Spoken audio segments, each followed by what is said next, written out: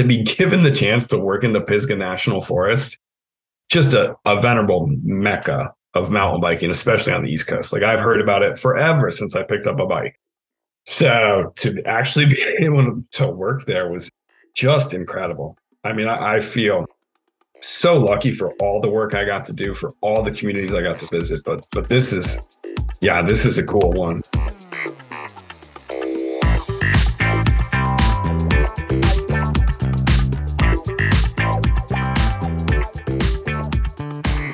Welcome to Trail Effect. I am your host, Josh Blum. Trail Effect is a show that dives into the stories behind trails, the communities that embrace trails, and the people who rely on trails as a way of life. The goal of this show is to turn the stories you will hear from our guests into useful knowledge that can be applied to your community while providing some entertaining and inspirational content. Guests on Trail Effect include trail builders, board members, community leaders, volunteers, and regular people who really enjoy trails.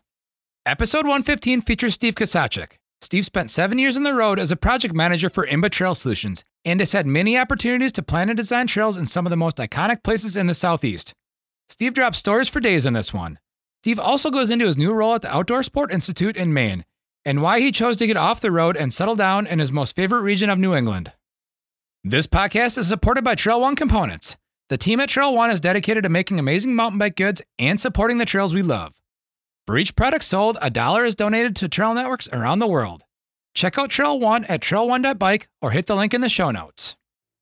I'd like to take a moment to thank all of the listeners and guests who have taken the time to share the Trail Effect episodes on their social media accounts such as Facebook, Instagram, and LinkedIn, along with tagging Trail Effect in their posts. This has helped more listeners find the Trail Effect podcast. Please keep up all of the sharing, commenting, and tagging of Trail Effect. I'd also like to thank all of the listeners who have signed up to be supporters of Trail Effect through Patreon. These actions mean a lot to me. Now on to the Trail Effect with Steve Kasacek.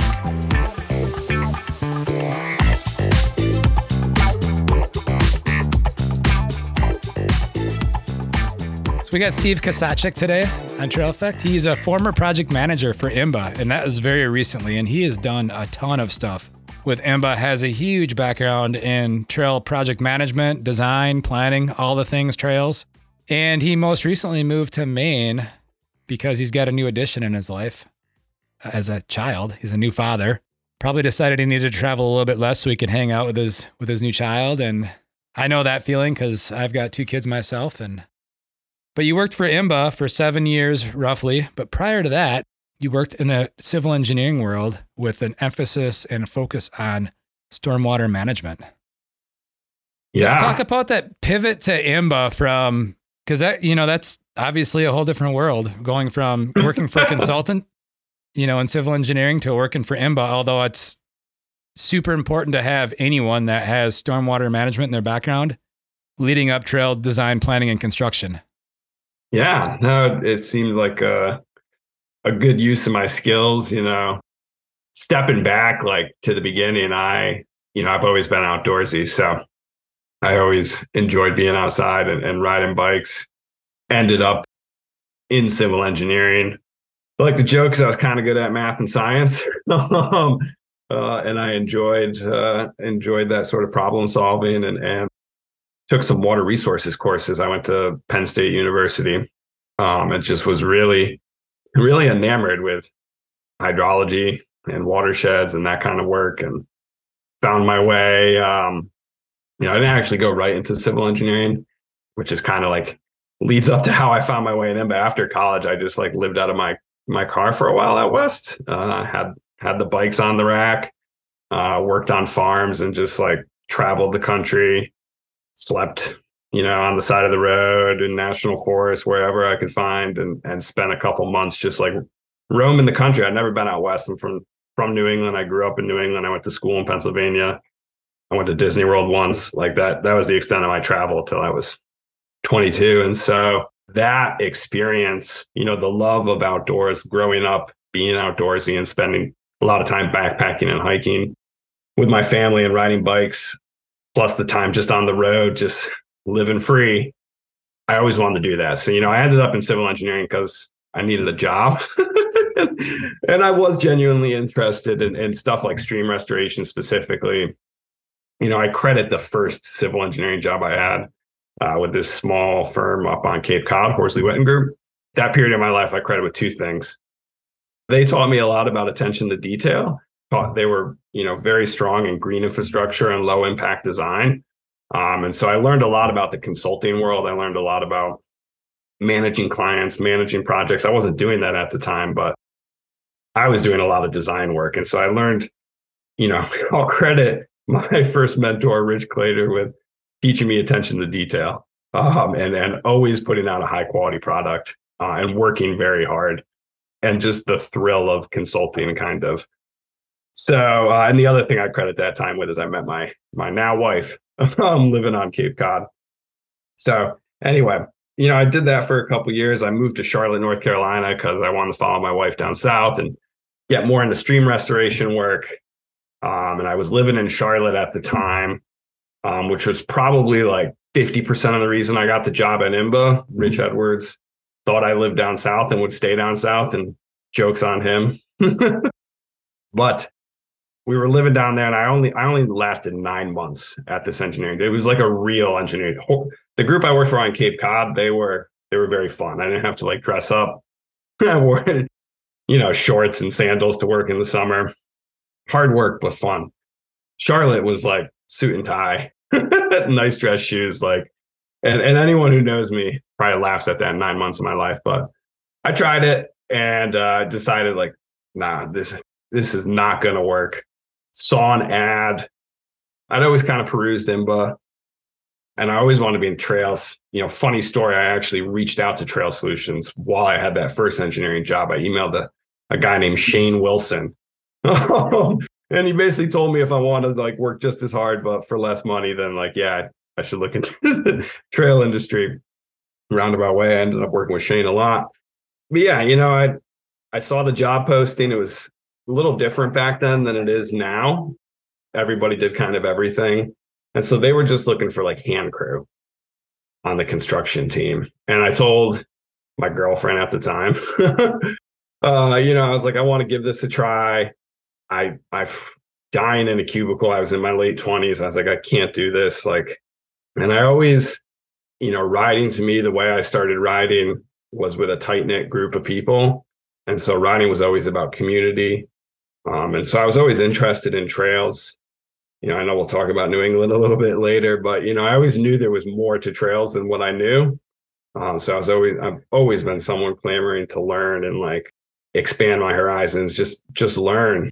So it was just an opportunity to learn about trails, go do something fun. And I was like, this pay freaking sucked compared to what I was getting at. It was like a big deal to do this. And I was just going to go do it for a summer and be like, yeah, I'm going to go learn about trails and get my hands dirty and have fun. And then I'm going to go back to grad school for like watershed management or something, or branch out into more stream restoration work. And so Rich Edwards and Chris K. Meyer, actually at the time, were the two guys who hired me on. And, I think definitely having the engineering background was, they were like, wow, this is cool. Probably scratching their heads like, why the heck is this guy leaving this plush salary for this work? And then again, Rich thought I lived in the South. And as we'll talk about my IMBA career, there was a lot of work in the South. So yeah, I mean, I guess, I wanted to, long-winded answer, right? I wanted to get out of the cubicle, and, I wanted to see the world and just do things and help people. And eventually it turned out that like there's a very real career in this, in trail planning and design specifically, where I kind of my career headed.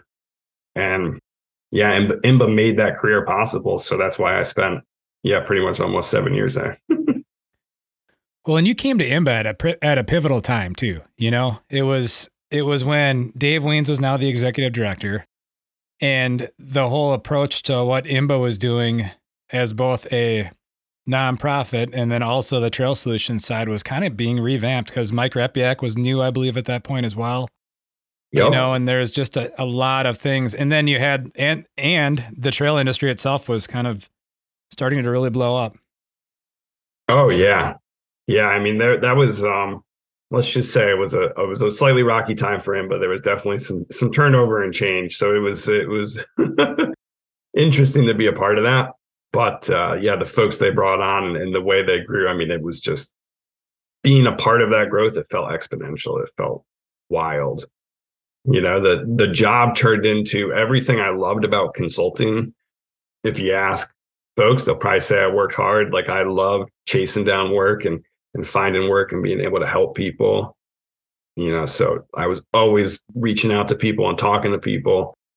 So, it's that part of consulting where it's like you're helping people, you're trying to fill your schedule and do good work and just find these opportunities. And so I love that, and all the nitty gritty part of it too, all the in the weeds, like planning, design, permitting, that kind of stuff. I enjoy that. So I got to do all that, but it was around trails and mountain biking. Let's dive into one of your projects that might be one of your harder projects and one of your earlier on projects. And this kind of caught me by surprise because I remember talking about this with you when we were flagging for a trail project we did here in La Crosse. But you were talking about Johnson City, Tennessee and how steep it was there. And we were on a pretty steep section of trail, or what was soon to become trail in La Crosse, where we were physically standing. And I'm like, standing there listening to you going, how much steeper can it get than this? Yeah, East Tennessee. Yeah, they got steep mountains there, steep hillsides. Nothing that I was necessarily used to. Tannery Knobs was one of my probably the first role I kind of had as a project manager. And, I'll credit Rich Edwards was giving me that opportunity, whether that was by design or by necessity. I think we look back and it worked out. But yeah, I remember showing up, Rich explaining the site to me. We got 45 acres of hillside in downtown Johnson City. It's like smack dab next to I-26. And, this guy purchased this property. It came with all this like lower property. And he's a contractor. There's a cement plant, but he had no use for this like 45 acres of like wooded, mega steep hillside. And he got talking. That guy's name was Grant Summers. And he got talking with a couple guys, Chad Wolf and Abe McIntyre. And yeah, they got talking about bikes. Chad was the owner of the Johnson City Trek Shop.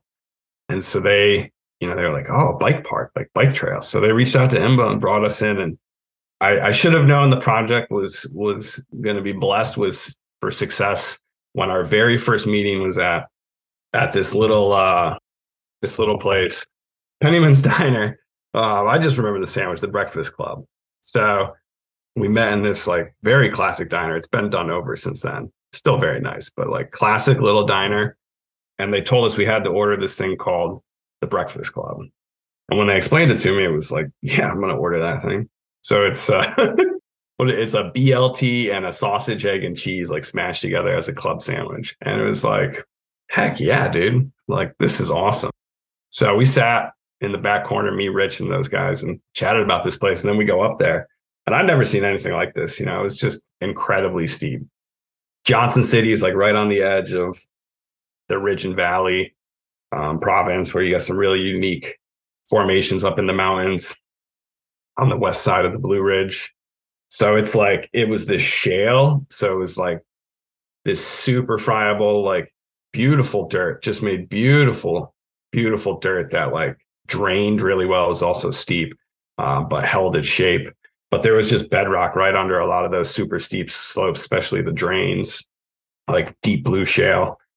Yeah, I mean, it's the sort of thing that like I could stand on the hillside and like put my elbow and like lean against it like it was a wall. It was, it was the sort of thing where when you drop something, you just spent the next half hour recovering it, because like it was easy to slide after it to the bottom, but to carry it back up definitely took a while. So I learned a lot of lessons on that one. Yeah. That was, got to live in Johnson City for 6 months.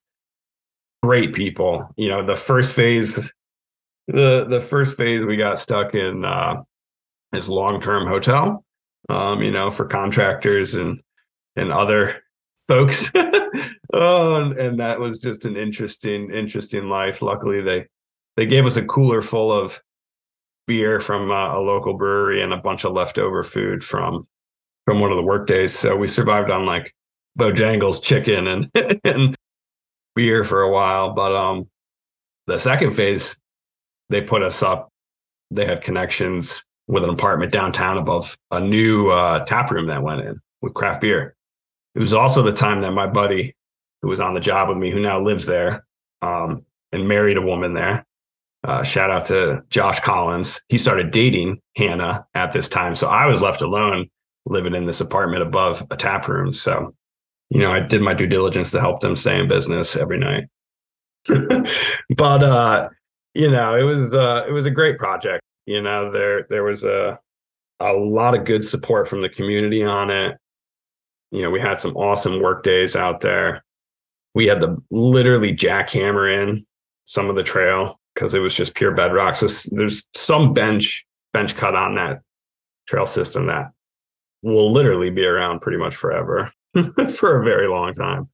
So, it was like learning a lot about like what went into building a really high quality trail in conditions like that. And it was an awesome piece of design work. Shout out to Joey Klein. I learned a lot from him on a number of projects, but he came in and helped tweak the design for Tannery Knobs. And so to me, it was just such a good story about really high quality design work. We had 3.8 miles. There's actually, and they're building it right now. Josh Collins and volunteers are adding more mileage to that. So there's like another 4 miles.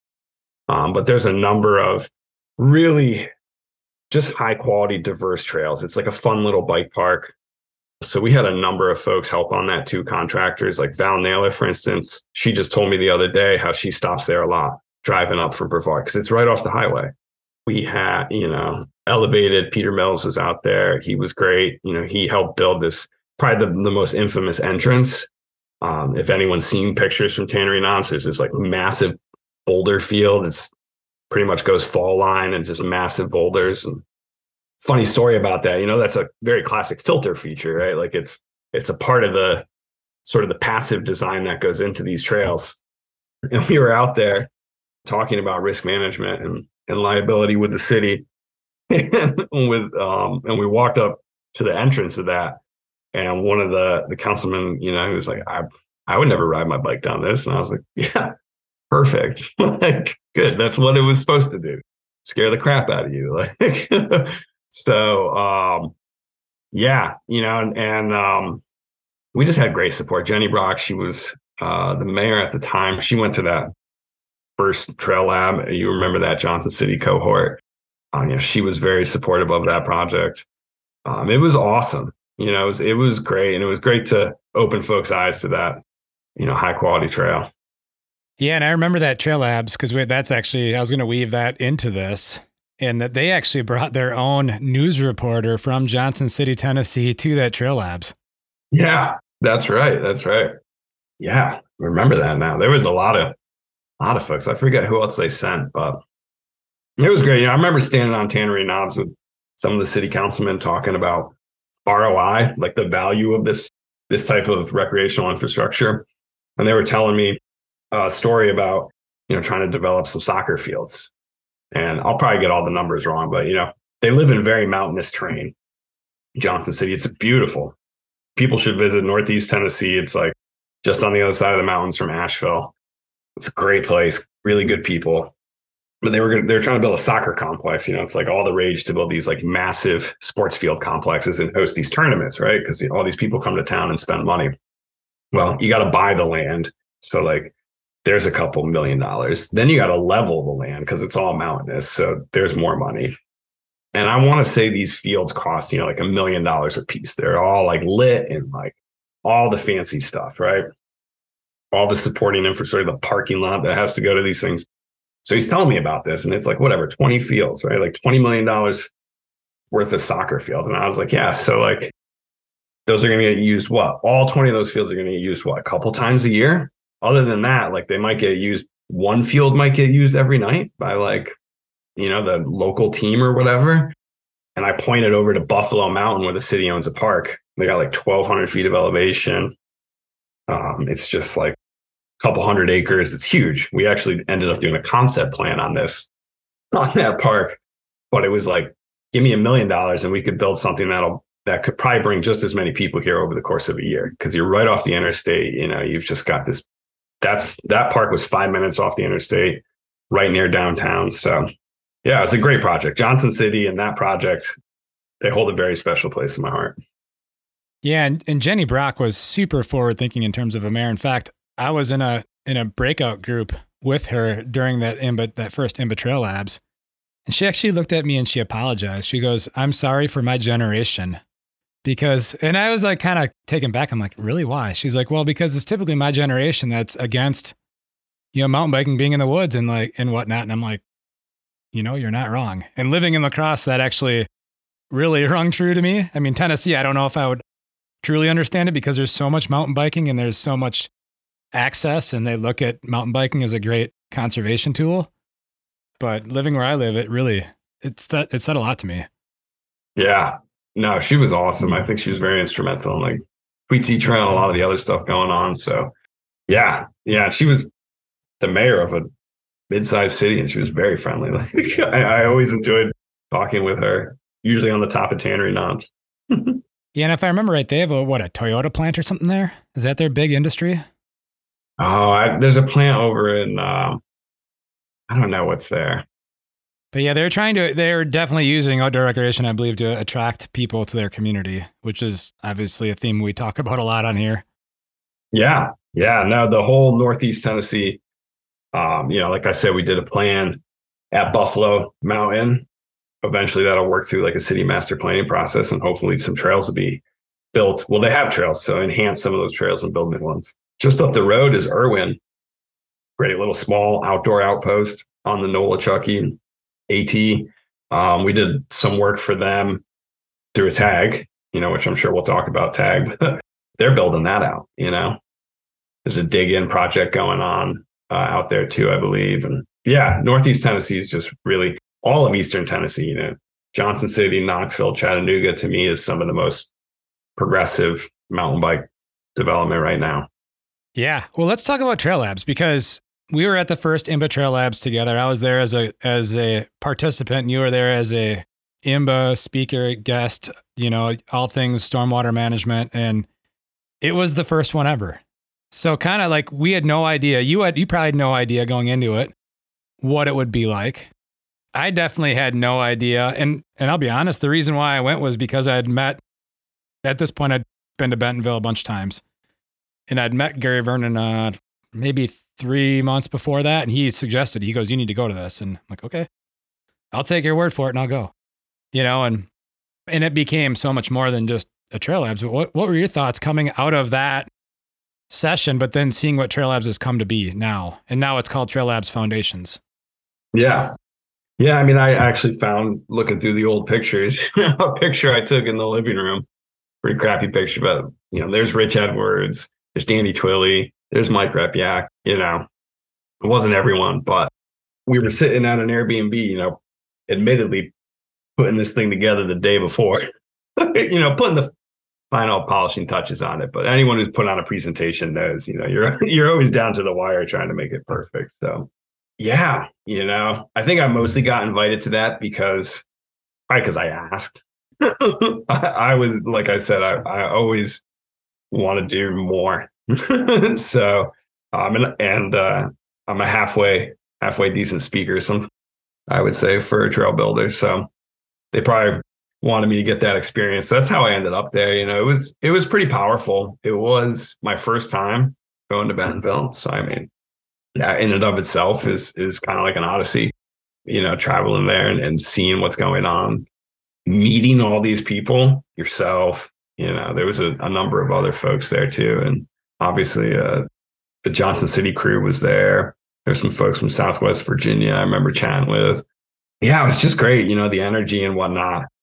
And to see what it's turned into, it's just a great, this is probably why they use the foundations. It's a great foundational education for folks. And, when I tell people about it, I've always cautioned, like, this is not like a trail build school. Like, don't go as a volunteer thinking you're going to walk away knowing how to nick or like build a berm.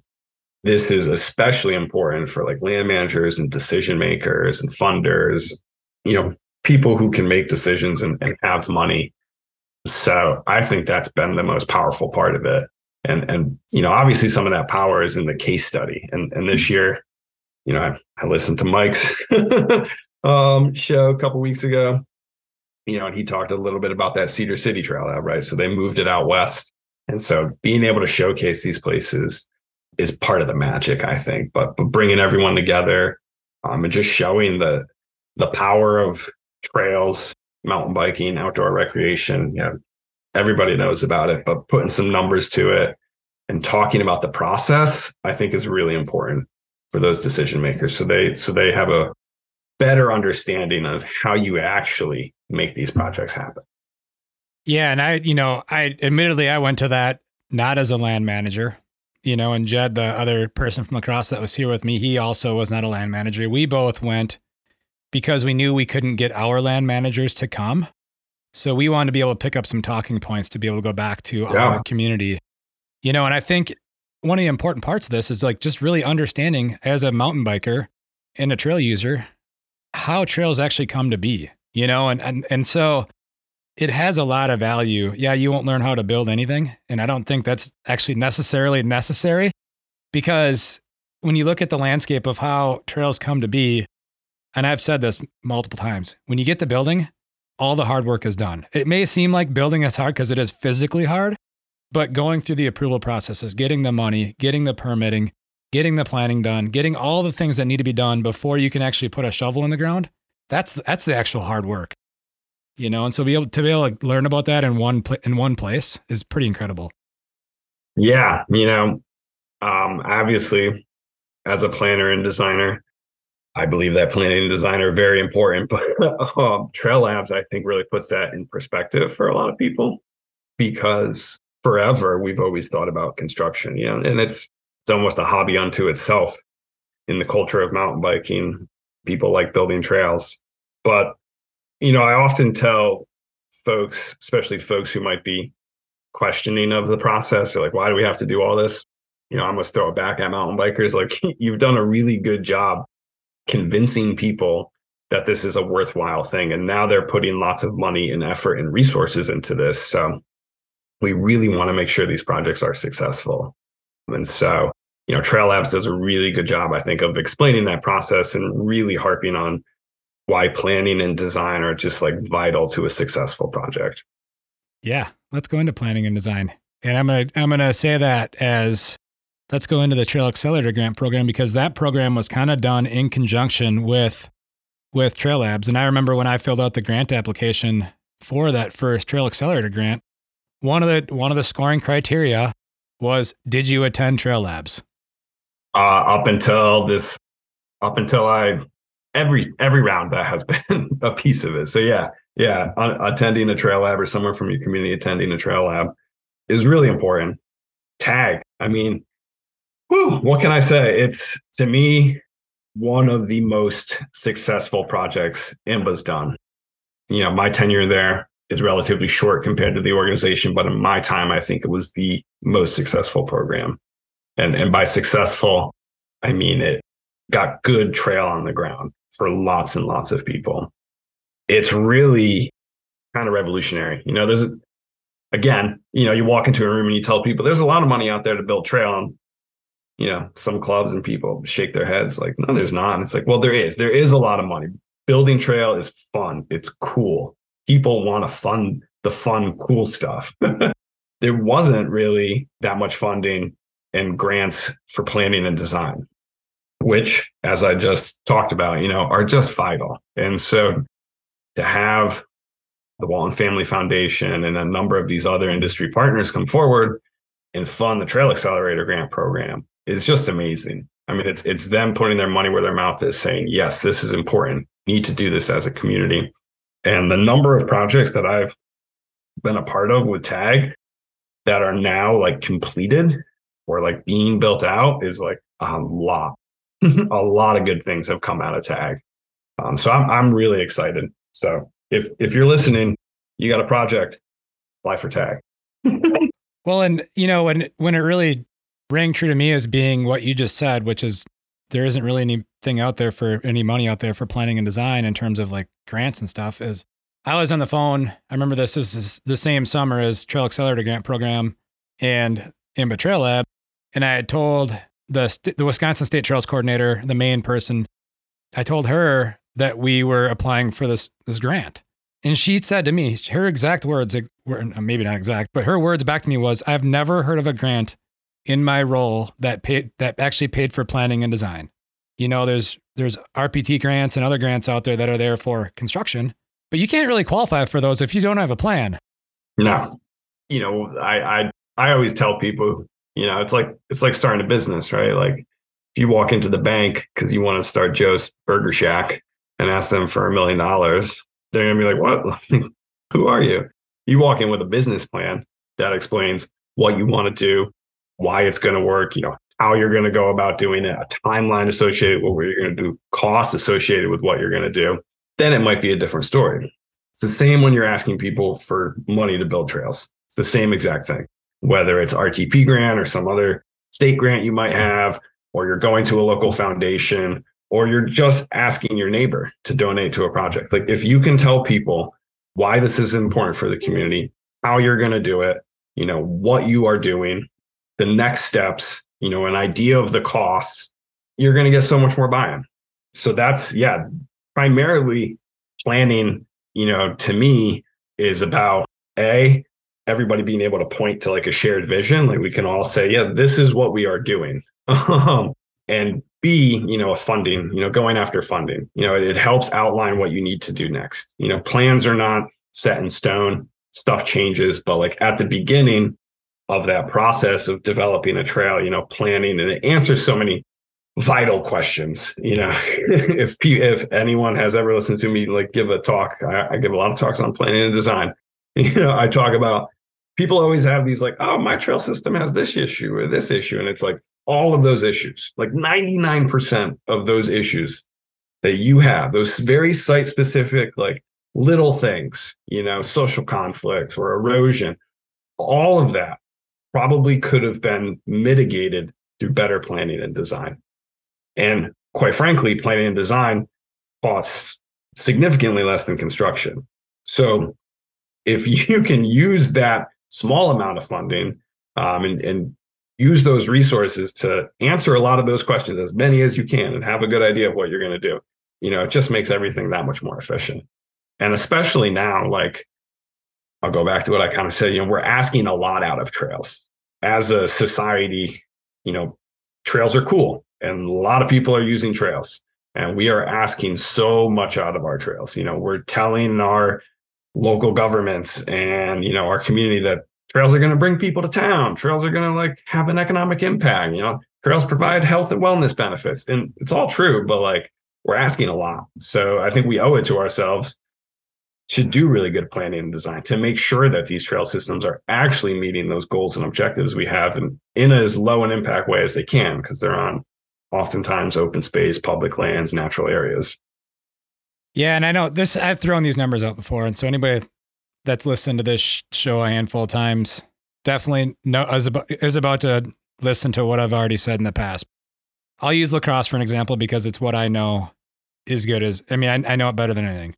So we applied for a TAG grant. It was a $30,000 grant, $15,000 matched by the city of La Crosse, the Parks Department. And with that plan, we were able to take those construction documents and design documents to an individual who had asked about donating to our local trail organization. And he was a contractor in the building trades of housing and stuff like that. And so when we showed him the plan, and he could look at, say, oh, there's, you know, so many square feet for rock armoring, or so many each items for turns, and there's different turn types, and so much per linear foot for trail tread. Like that all spoke his language. And he then donated over $400,000 to get that trail system built. And so to illustrate your comment about planning is so much less expensive than the build, but yet that just opened a door to an avenue that we didn't even know existed before he came to us. We didn't solicit this to anybody. You know, we were kind of wondering how we were going to get the money. Yeah. Yeah. You know, planning and design typically runs in like the tens of thousands, you know, and construction is millions and millions of dollars. So I Almost any project that was a part of, I think I can point to like the planning and the design as being the reason they got funding, the reason that they accelerated their project. Let's talk about some projects you've been involved with. Let's dive into some unique stories from some of the different communities. And I have a list of them here. And this isn't going to go in any specific order, for Steve or any chronological order as far as like when they were built. But maybe it'll be like a game of I say the community, you talk about, what you had going on in that community and some stuff that maybe surprised you or interesting stuff for the listener. Kakapen State Park, West Virginia, and Thunderstruck. Started as a tag. So this was actually, I remember the first visit to Kakapen, me and Eric and Mark Hoyle, awesome folks. It was when COVID first hit. So I remember it was like, I was on the road and it was like, maybe I should start getting home now. But we'll stop at this one real quick because it's on the way home. And Rich Edwards, I'll talk about. Rich will be a part of almost every story. He was still on with IMBA and had done a quick visit to Kakapen because it was right out his back door. And was like, yeah, this place is special. And Rich and I think alike when we think of special. Like there's a certain type of terrain that gets us very excited. And Kakapen was full of that terrain, which is to say, very rocky. So we put together a whole master plan. They had done an awesome job. There was a great mountain bike group there that had kind of slowly been getting momentum going through resurrecting some trail and doing some rake and ride. They got some money to build a NICA loop, which Zach Adams, Appalachian Dirt, knocked it out of the park. He was actually building when we did this first visit, and he was just dealing with some crazy seeps. I mean, the place, he was down in the lowlands, well below where Thunderstruck is. And yeah, he had some interesting drainage issues. But he is a top-notch builder and knows terrain like that. That NICA loop really, I think, lit people's eyes up, when they saw how accessible like a bike-optimized green trail can be for everybody, but especially kids. That drew a lot of attention. So we did this master plan because the state park director opened up, what was it, 1,600 acres? It was a whole bunch of land. It was just like, here's half the, 2/3 of the park. We got nothing going on. And you mountain bikers want this? It was like, yeah, we'll take that. And so, Kakapen, really special place, old CCC. So there's old, Conservation Corps trail out there. They got an old lodge, there's these cabins. There's golf course. There's all this stuff. And there's a road to the top. There's like a 4-mile gravel road. And there's 1,400 feet kind of from like the trailhead to the top. So you got 1,400 feet of elevation. You've got a road to an overlook on the top. Just majestic. You are standing in the ridge and valley, which is just some beautiful terrain, long straight ridges, big valleys between. Just absolutely gorgeous. And then you've just got like this plethora of like sandstone that's just been like spilling off the top of the mountain, like these huge plates, just like perfect rock and it's just like all this bedrock, everything like the bedrock was laying with the slope, which was really nice. So you had like, big back slopes of rock and stuff you could work with or roll downs. And so they wanted to do a signature trail, as they call it. That was Mark's dream, was like this signature trail from the top. It's like, okay, let's go signature. So through the tag, we did a plan and just some design. We designed that one trail. They were able to get a bunch of RTP money. Through the whole discussion, it was clear that like this was going to end up being a hand-built trail. There was no way a machine was going to build this. And that was awesome because you don't see that a lot because it is very labor intensive. And it was an opportunity to bring in the Appalachian Conservation Corps. So like, the grandchild of the CCC or whatever. Like, so here's this like youth corps with sort of the same mission and structure who was there 100 years ago doing trail work. We were able to bring them in. So there's like this flavor of workforce development and education because we really, as IMBA, provided just some lead builders. So shout out to Josh Collins, Joey Klein, and Chris Orr. Those three literally gave blood, sweat, and tears to this project. Josh knocked it out of the park. Guy took the machine further into this minefield than we thought anyone could and just laid down like beautiful, beautiful rock work. And then the hand built stuff is just out of this world. I was able to stop there on my last trip with IMBA. I went down to Pisgah for a workshop, and on the way back, did the full pull because the road's gated. So it was like perfect. No one's up there in November. They gate the road November to like April. So I did this massive, couple mile climb to ride Thunderstruck. And it was just everything, because I hadn't seen the whole trail yet.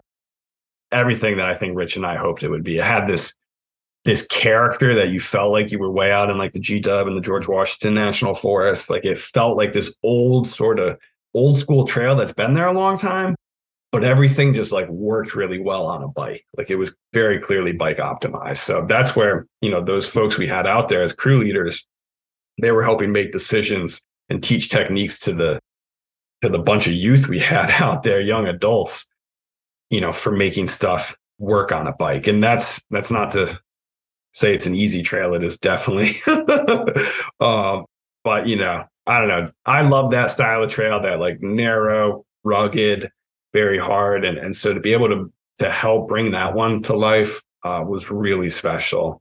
And there's more coming.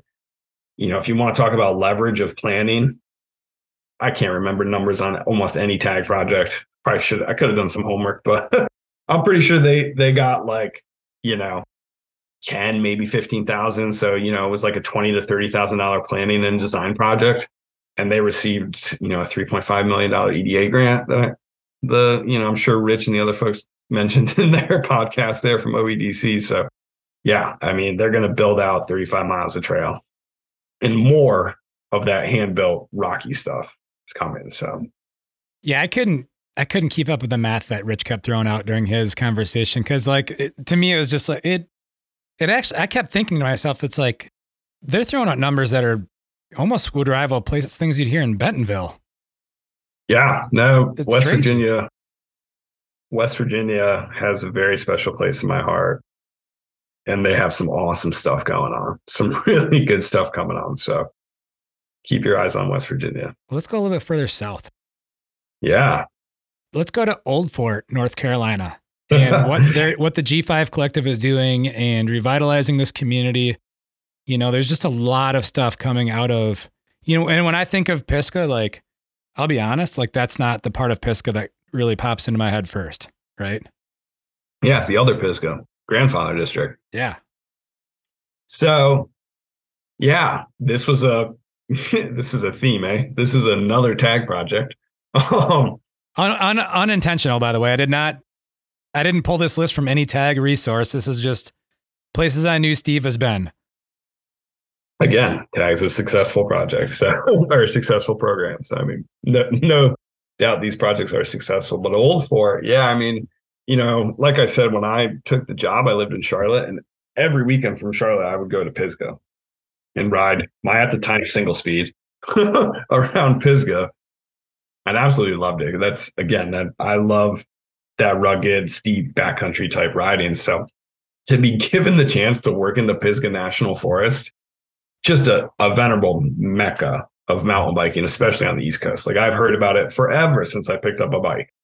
So to actually be able to work there was just incredible. I mean, I feel so lucky for all the work I got to do, for all the communities I got to visit. But this is a cool one. So, I mean, they brought us in to do design work really because they have such a robust group there, and especially Jason and Lisa. That's who I worked with a lot. But they had done a lot of engagement and sort of planning work leading up, to this project. And so if folks aren't familiar with how projects get done on a national forest, in very brief, there's something called the NEPA process, the National Environmental Policy Act.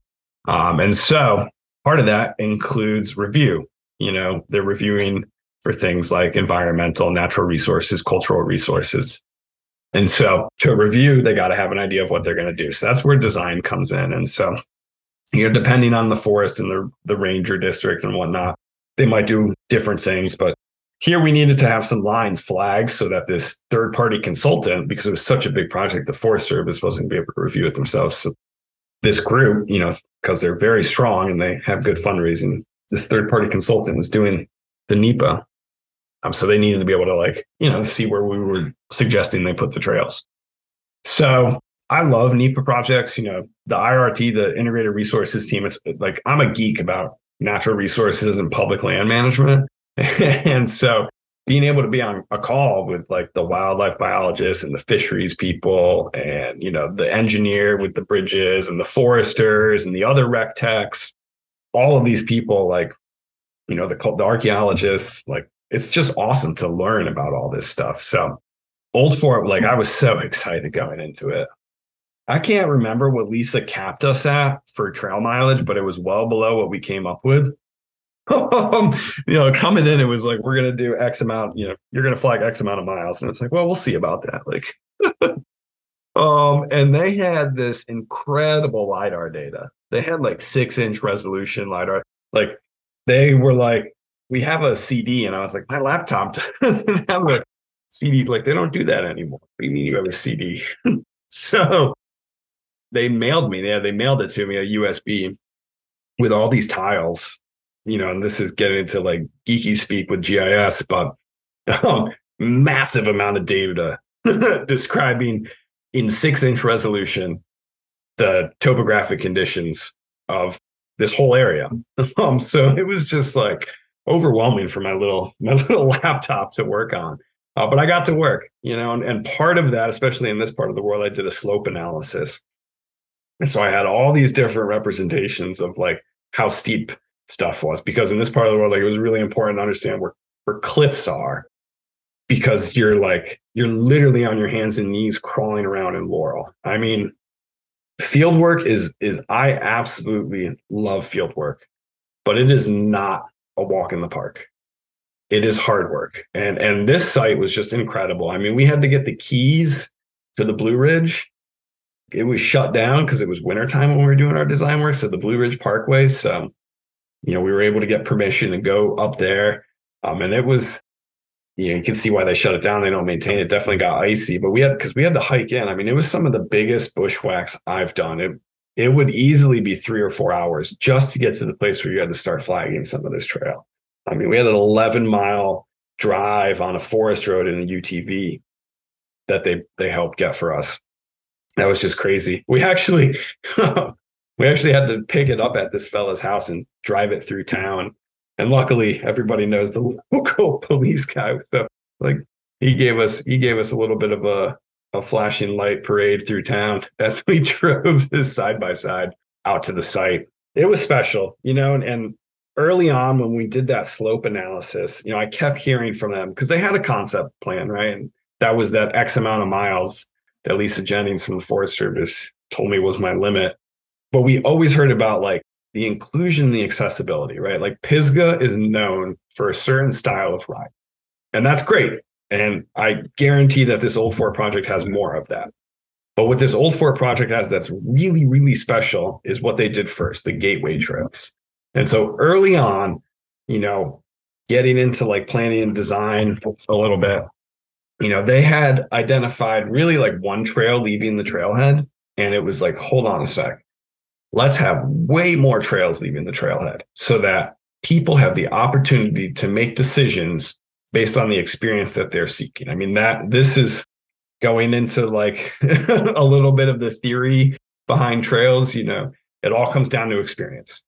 People are out there for usually fairly selfish reasons, right? Like, but there's a certain experience that elicits these feelings. And that's why that is the basis of recreation and leisure time. Like, that's why they're doing these things.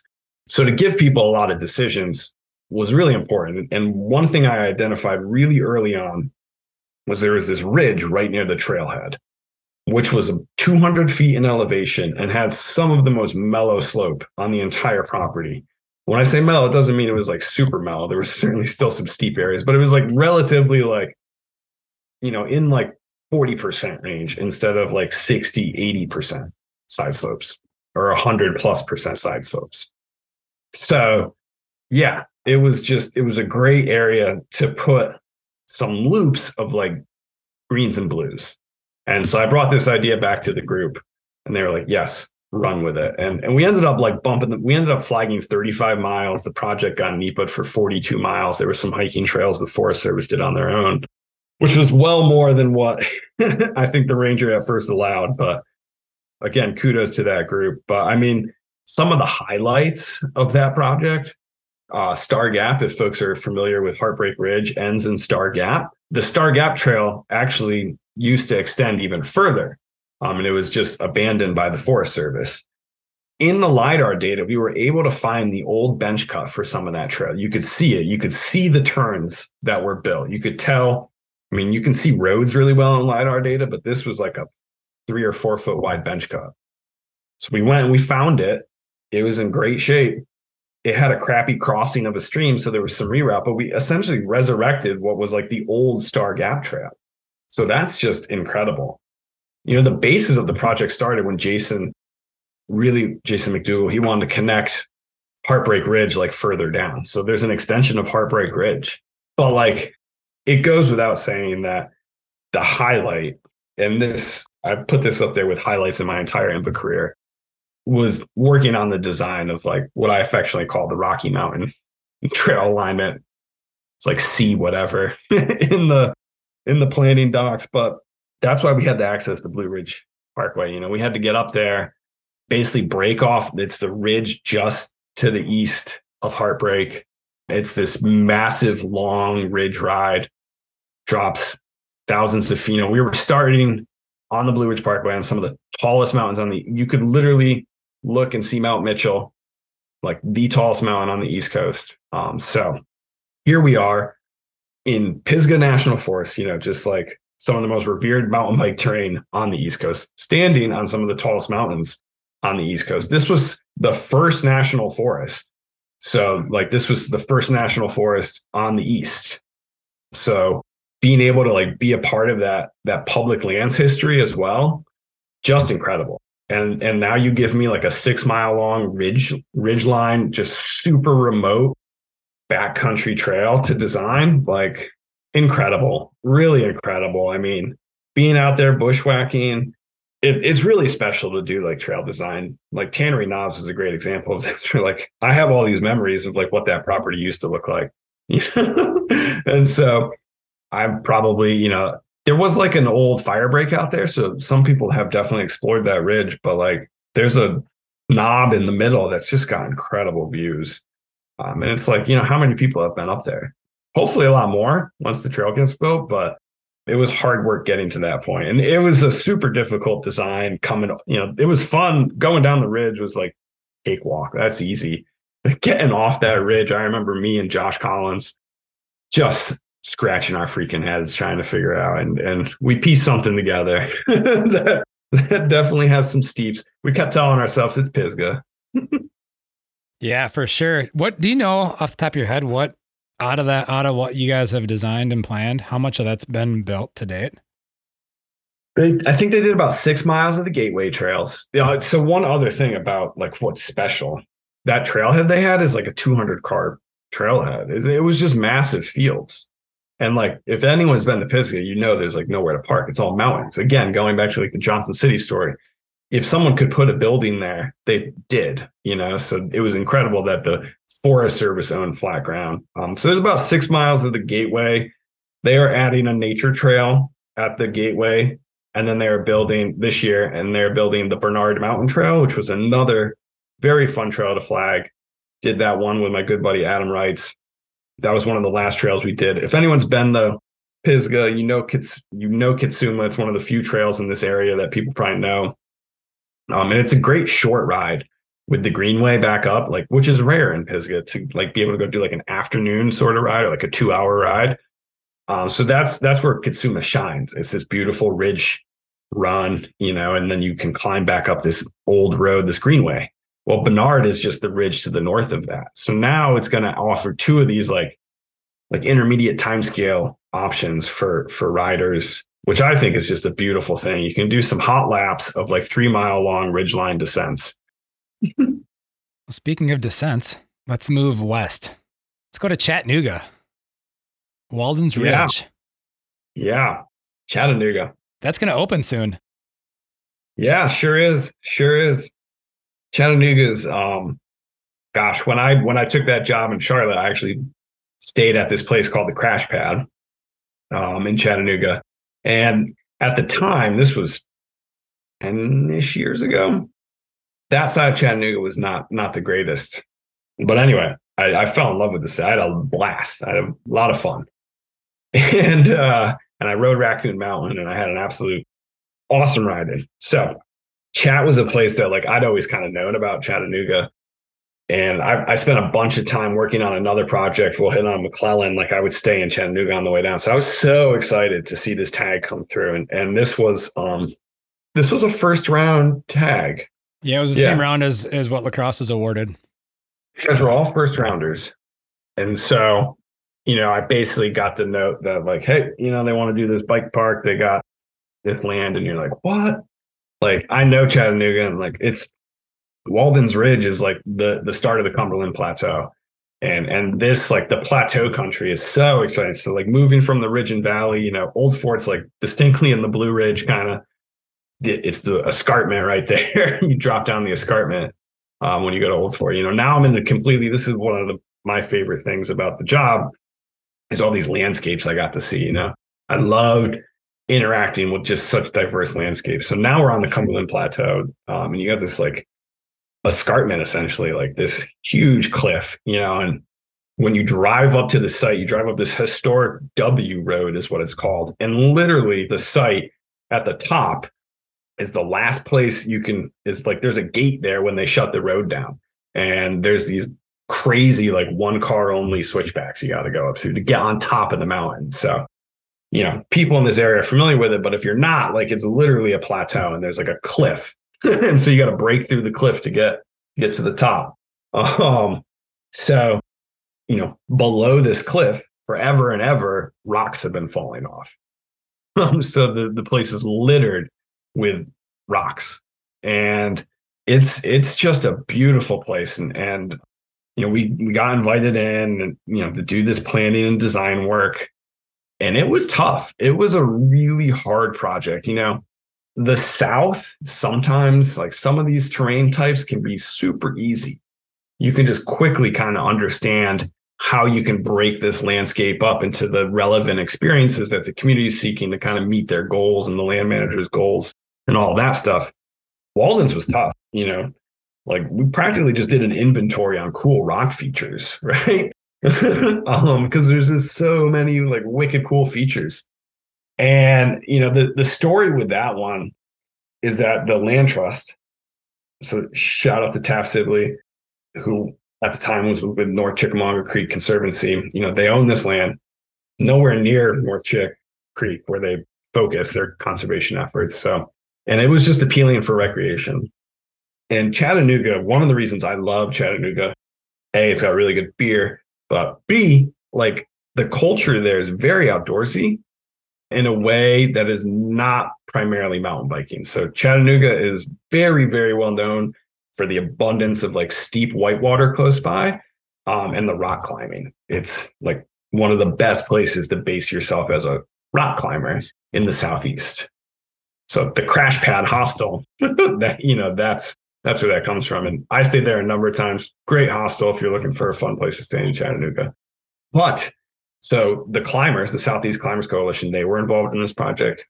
You got the Land Trust for Tennessee, who was helping with some of the funding and whatnot. North Chicks, you had land trusts, you had a climbers group, you had Sorba Chattanooga, the mountain bikers. So it was a very diverse project. And it was, I remember the first rock hops and drops, I think they called it. We did at Chattanooga Brewing, I'm pretty sure. And, they wanted, we always do like a little bit of a stoke thing sometimes for folks, like we do a quick presentation on like what we've seen, get the community stoked. They had 200 people show. This freaking brewery was packed. So I had to have a couple beers to make sure. I was like, I've never spoken in front of this many people in my life. Like, but the design that went into that was, I think, is part of the reason it's going to be a big success. They wanted to push the envelope, right? They wanted a gravity system that was the next step up. And it was right. I know Chattanooga. I've been through Chattanooga Live, ridden in Chattanooga. And I know, through this process too, you meet the people and you understand They have a ton of beginner trail. They have a ton of intermediate. They have rocky stuff. They have a lot of trail.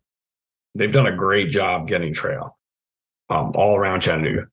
They didn't have necessarily like this very new school, modern, gravity-oriented stuff. So it fit very well. The ridership was ready. The community was ready. The land was perfect. Usable elevation was about 900 feet for biking. I think there was about 1,100 feet across the property, but it just gets monstrously steep with massive rocks. So it's not really worth climbing to that corner. The terrain just like gave us what we needed, which was thankful because it was tough. But like, so that 900 feet of elevation on the far northern side, the property line is this beautiful scenic stream with like a bunch of cascades and some of the best bouldering. That steep corner I was talking about that was really unusable from a mountain bike perspective was where a lot of the good bouldering was. The boulders that the boulder, it was very awesome. The climbing group identified all the boulders for us. They gave them like a ranking. So all the high quality rock was far away from where we wanted to put gravity trails. There was a couple low quality rocks that they were okay giving up in that gravity zone. So that worked out really well, and so we were able to design a system that allowed for a lot of shared use. So there's this awesome perimeter trail and then a mid mountain break off. So folks can hike and run and do like some figure eights. The primary climbing trail is on the other side of the property from the stream trail. The stream side trail is still an uphill climb for bikes, but it's a lot more technical. So the design speeds are much less. That's where a lot of people are going to go hang out as like hikers or dog walkers or the boulders, because all the boulders are there. We took the trail, the layout of the trail comes close to a lot of these boulders, but not right under them. Because if you know anything about bouldering, they sprawl out all their mats and they hang out and they have a good time. So, there was a lot of thought that went into this. The primary access trail at the top is all kind of hand built by the volunteers and pretty rocky. When I was talking to the SEC, they mentioned, I don't know if you know anything about bouldering. And once upon a time, I actually did boulder. And then I took a job for a mountain bike group and so never climbed again. But they were like, boulders are kind of like turtles. And if you don't know boulders, they wear these massive pads in to set up under the rock. And a lot of times they'll like throw one on the front and throw some on the back. So they're exactly like a turtle. They're like waddling down. They can't really see where they're going. So this entry trail, is again, very slow design speeds, very technical, leads to some sort of short technical stuff through the scree field. And so it appeals. It's not like every rider is going to be going there. And instead, there's another trail that really draws your eye and brings you to all these high quality gravity trails that IMBA Trail Solutions and McGill and Barry Smith was a part of some of the trails too. So there's a couple contractors and just super high quality stuff, just really cool use of the terrain, just some beautiful rock work. I think Mike mentioned the sinkhole. I swear I heard someone mention the sinkhole on one of your past podcasts, but we found this sinkhole again. I had good LiDAR data so you could see it. It's this like massive sinkhole. So it was like, oh, this is freaking awesome. I got to hang out on that one with Randy Spangler. That name rings a bell for anyone. That was absolutely a blast, right? Like, to hang out with Randy, like, so yeah. Oh, Missy showed up. That was a hoot. Yeah, that Missy, as in like Missy Giove. Giove, yeah. That's now we're going to the Wayback Machine. Yeah, I won't tell those stories on the podcast. That's probably good. It is explicit, but we want to keep everyone at least. It was a good time. Good. We had a good time.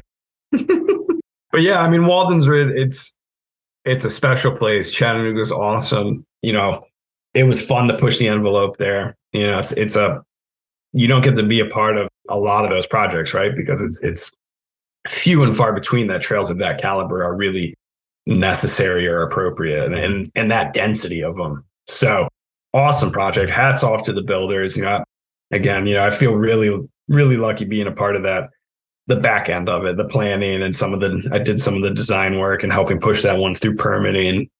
Yeah. Is that one is that going to be shuttleable, or is that going to be self-shuttle? So And you might not know the answer to that either. So if you don't know the answer, that's fine. let's just, in the plan, we said that, there's certainly an opportunity for a business. You could shuttle it with public roads. There's probably, I think the lower parking lot is going to get pretty popular. Yeah. Well, you said it early on. Let's go there. Let's go to McClellan. Yeah. Okay. McClellan. Yeah. Folks aren't aware, of Anniston, Alabama. Again, this is like, I feel so lucky to have had this job because I got to go places that I would never choose to go. Like if I had 2 weeks of vacation and worked in a cubicle, Anniston, Alabama is probably not high on my list. So someone paid me to go there and hang out, and I feel so much better for that. Anniston, for anyone who knows their IMBA history, was the site of like Coldwater Mountain trails, that development, which arguably is like, I think some of the first big mountain bike centric trail system development, well before my time. But it always held a special place in Rich's heart and a number of other people's. Just a cool place that people spent a lot of time. Shout out to Wig. He was around during that. He's still around. He is such a great guy. Marcus is doing amazing things for that community. They got a paid guy, Marcus, now doing trail work. The city pays him. So hats off to them for that. But Anniston is, it's seen better days. If you've been to downtown Anniston, you can tell that it's not where it used to be. And a big part of that was when they did the base realignments in the 90s, they shut down Fort McClellan. That was one that went away. And so this quasi public entity, the state was a part of it. I think the Army, it was the McClellan Development Authority. Basically a lot of this old fort now is like being redeveloped. So, they had the swimming pool, all that stuff became like a rec center. They were selling off houses, businesses were opening up shop, and they had slated a lot of the wooded areas for passive recreation. Now, because it was an old fort and it's been a fort for a long time, those wooded areas were like shot up and bombed out and all this other stuff. So they had to do a bunch of remediation. So like the first meeting, and every trail builder who went through it, but like my first meeting was like a bunch of UXO training. And you get out there and they, because a lot of the slopes were so mellow, they actually just mowed all the undergrowth down. You just had like nice tall trees. And you get longleaf pine in there, which is, it's a freaking beautiful tree, and really important for for that ecosystem. Anyway, but it's wide open. The sightlines are massive, and they wanted to develop a NICA, a race venue. In Coldwater, if you've ridden Coldwater, it is big mountain riding. It is awesome. Every mountain biker should go to Coldwater. Great place to ride bikes. There's a lot of climbing. I mean, you get a lot of descent out of it, but there's a lot of climbing, and it is rocky as heck. And that's obviously why, if you haven't picked up the theme, like I like rocky trails, well, it's difficult. It is not the place you build beginners, not at all. And so McClellan was that opportunity. And so, in this case, I wasn't able to be a part of that Coldwater development really, but I got to be a part of the McClellan development, which is, arguably probably more important for that community. But it was perfect for a NICA venue. They had all these old tank roads. You had all this double track access. So, EMS and event staff could get in there real easy, set up.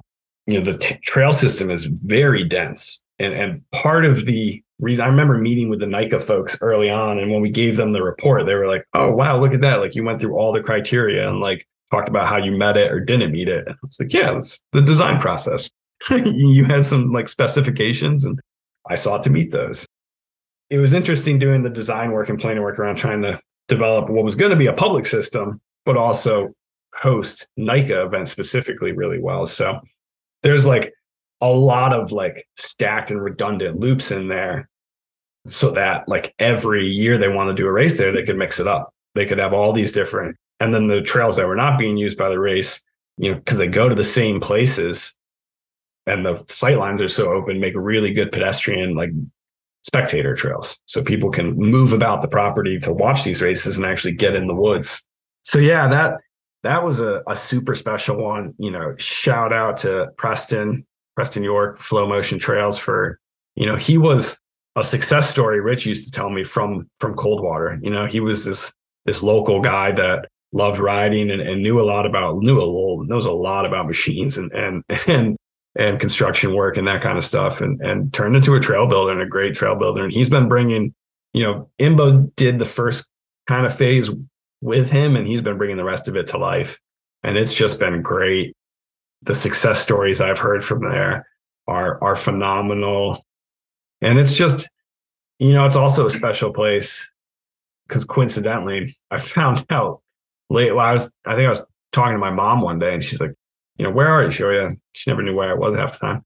But my mom went through MP training at Fort McClellan. So my mom, there's like this old stage right near the trailhead that the community's cleaning up and bringing back to life to host award ceremonies. And so there's like a high likelihood my mother like stood on that stage when she graduated MP school right there, which is kind of a unique thing. Yeah, it's funny. I remember doing the design work there. They train dogs there, police dogs, and they do all the training there. And so like a little spooky being in the woods sometimes and just like you're hearing the dogs bark. I came upon like a kennel once, definitely where they do like some some crazy training and like, yeah, okay, stay far away from this. But it was a weird sight, all these monitoring wells because they were monitoring for lead in the groundwater. So just fun design constraints to work around in the whole NICA process, but just a cool place. And yeah, I really enjoyed Anniston. Well, I've thrown a bunch of communities out and trail systems out. Why don't you throw a trail system out that we haven't talked about that sticks out as one of your favorites? Obviously, you've listed a bunch of favorites, or we've already talked about a bunch of favorites, but throw one out that I haven't talked about or asked you about. Well, I have to talk about Standing Boy. Absolutely have to. A huge success. I mean, you want to talk this. So this one was not a tag. McClellan was also not a tag, but Standing Boy is like speaks to the power of like planning and having sort of the right people in your community push your plans forward. And so Blake Mellon is a mastermind of this type of work. He has raised like nearly $2 million private donations to build out just this amazing trail system. My first visit to Standing Boy with Mr. Edwards, I came down with the flu. And so I remember just being out. But when he finally got me on the site a couple of days later, it was cool. So you're down in middle Georgia and you're on what's called the fault line.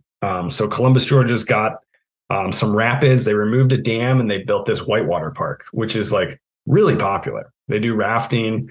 And then like a lot of people come down in the winter, like Canadians will come down and just set up shop and go kayaking. There's a play wave. And so like they kind of understand the power of outdoor rec. They've got this beautiful paved trail system. And so they kind of get it. So the fault line is like, that's why the rapids are there. That's where you're changing from the Piedmont to the coastal plain. So the other projects we've talked about have all been in like the mountainous terrain, like in mountain ecosystems. Now I'm right on the edge. And so Standing Boy is like a really special place. It was a WMA, a wildlife management area. And so, this is a story I've told people over and over again, how one of the reasons I feel like through IMBA, we've done a lot of work in the Southeast is there's new conservation land coming online. And when we talk about New England, we'll talk about how that's a little different. But, so this was like 2,000 acres, 1,600 acres that just appeared like 20 years ago, right? So there wasn't like any history of people using this land publicly, recreation. There was some recreation on it by a private family, but so they purchased this and there was some forestry. They were going to maybe do some prescribed burns, but it was mainly just kind of managed for hunting. But it's right outside Columbus, which is a huge, like second or third largest metro area in Georgia. And it's got a still open base there. So, you've got the fort there, very, very happening, lots of people. And there's like no trails, not even hiking trails. They've got the paved trails. They've got a little park in town that had some mountain bike trails, but it was like classic urban park, so not kind of a mess. So like you couldn't even go for a hike anywhere. And here you've got 1,600 acres. That's like just a hop, skip, and a jump away. It's like maybe 5 or 10 minutes outside of town. It's on the river. It's on the Chattahoochee. So it's a very special area. So you've got like almost 200 feet of elevation. And you've got just a ton of rock. Incredible amount of rock was turned up in this project for being in middle Georgia. And, again, I love rock. So very exciting project. But, Standing Boy is probably special to me because of the longevity, having kind of helped guide and manage that project for 5 or 6 years now through multiple phases of construction has been really awesome, and to get to know Blake, it's a common theme with a lot of these projects that like I make a lot of friends. I like to think I have friends all up and down the Eastern Seaboard now. But yeah, Standing Boy, I mean, just very modern design, a mix of shared use, hiking only and bike specific trail. So there's some gravity trail that we're finally building out. We built the green trails first, and Blake, I think in one of the IMBA videos even says like, yeah, that was really important. Really important. He's like, I didn't want it necessarily, but I knew it was important for the community, and it is. And so there was a lot of support gained through that by having some really accessible trail. But we were able to flag in like this really remote feeling trail that goes down by the river, down by the lake. And it's, you don't necessarily feel like you're right outside a big city. Some of the rocky stuff we found, I know I've heard from riders down there, like, well, this is hard. And it's like, oh, I'm sorry. Hats off to like Val Naylor and Craig from Community Trails and all the builders at IMBA for making some really cool stuff with the rocks. It's technical, you kind of feel like you're on some mountain riding in some of the places in Standing Boy. Yeah, let's go into, I like how I don't have to talk a whole lot during this. These are the best, podcasts. Let's go into a conversation that we had. It was you and I, Rich Edwards, and Mike Repiak when we were doing layout here in La Crosse. And you guys brought it up, and I was kind of just like the person there listening and to you three kind of debate this topic, which is the stacked loop trail system and the philosophy behind it, and why, if I remember this properly, why it's not always the best answer for every community. And that was what was being pushed for a lot of years. Yeah, it's smack dab there in the middle of the Trail Solutions book, which is, admittedly pretty old now, but almost 20 years. Yeah, there you go. I was introduced to a lot of these concepts by people like Rich Edwards, Joey Klein, and Shane Wilson. Those were 3 people who had a really marked impact on me early on in IMBA and really taught me everything I know. There you go. Yeah. I don't know where my copy is. And, Joey specifically introduced me, to this idea of what he affectionately calls, we kind of call the hub and cluster system.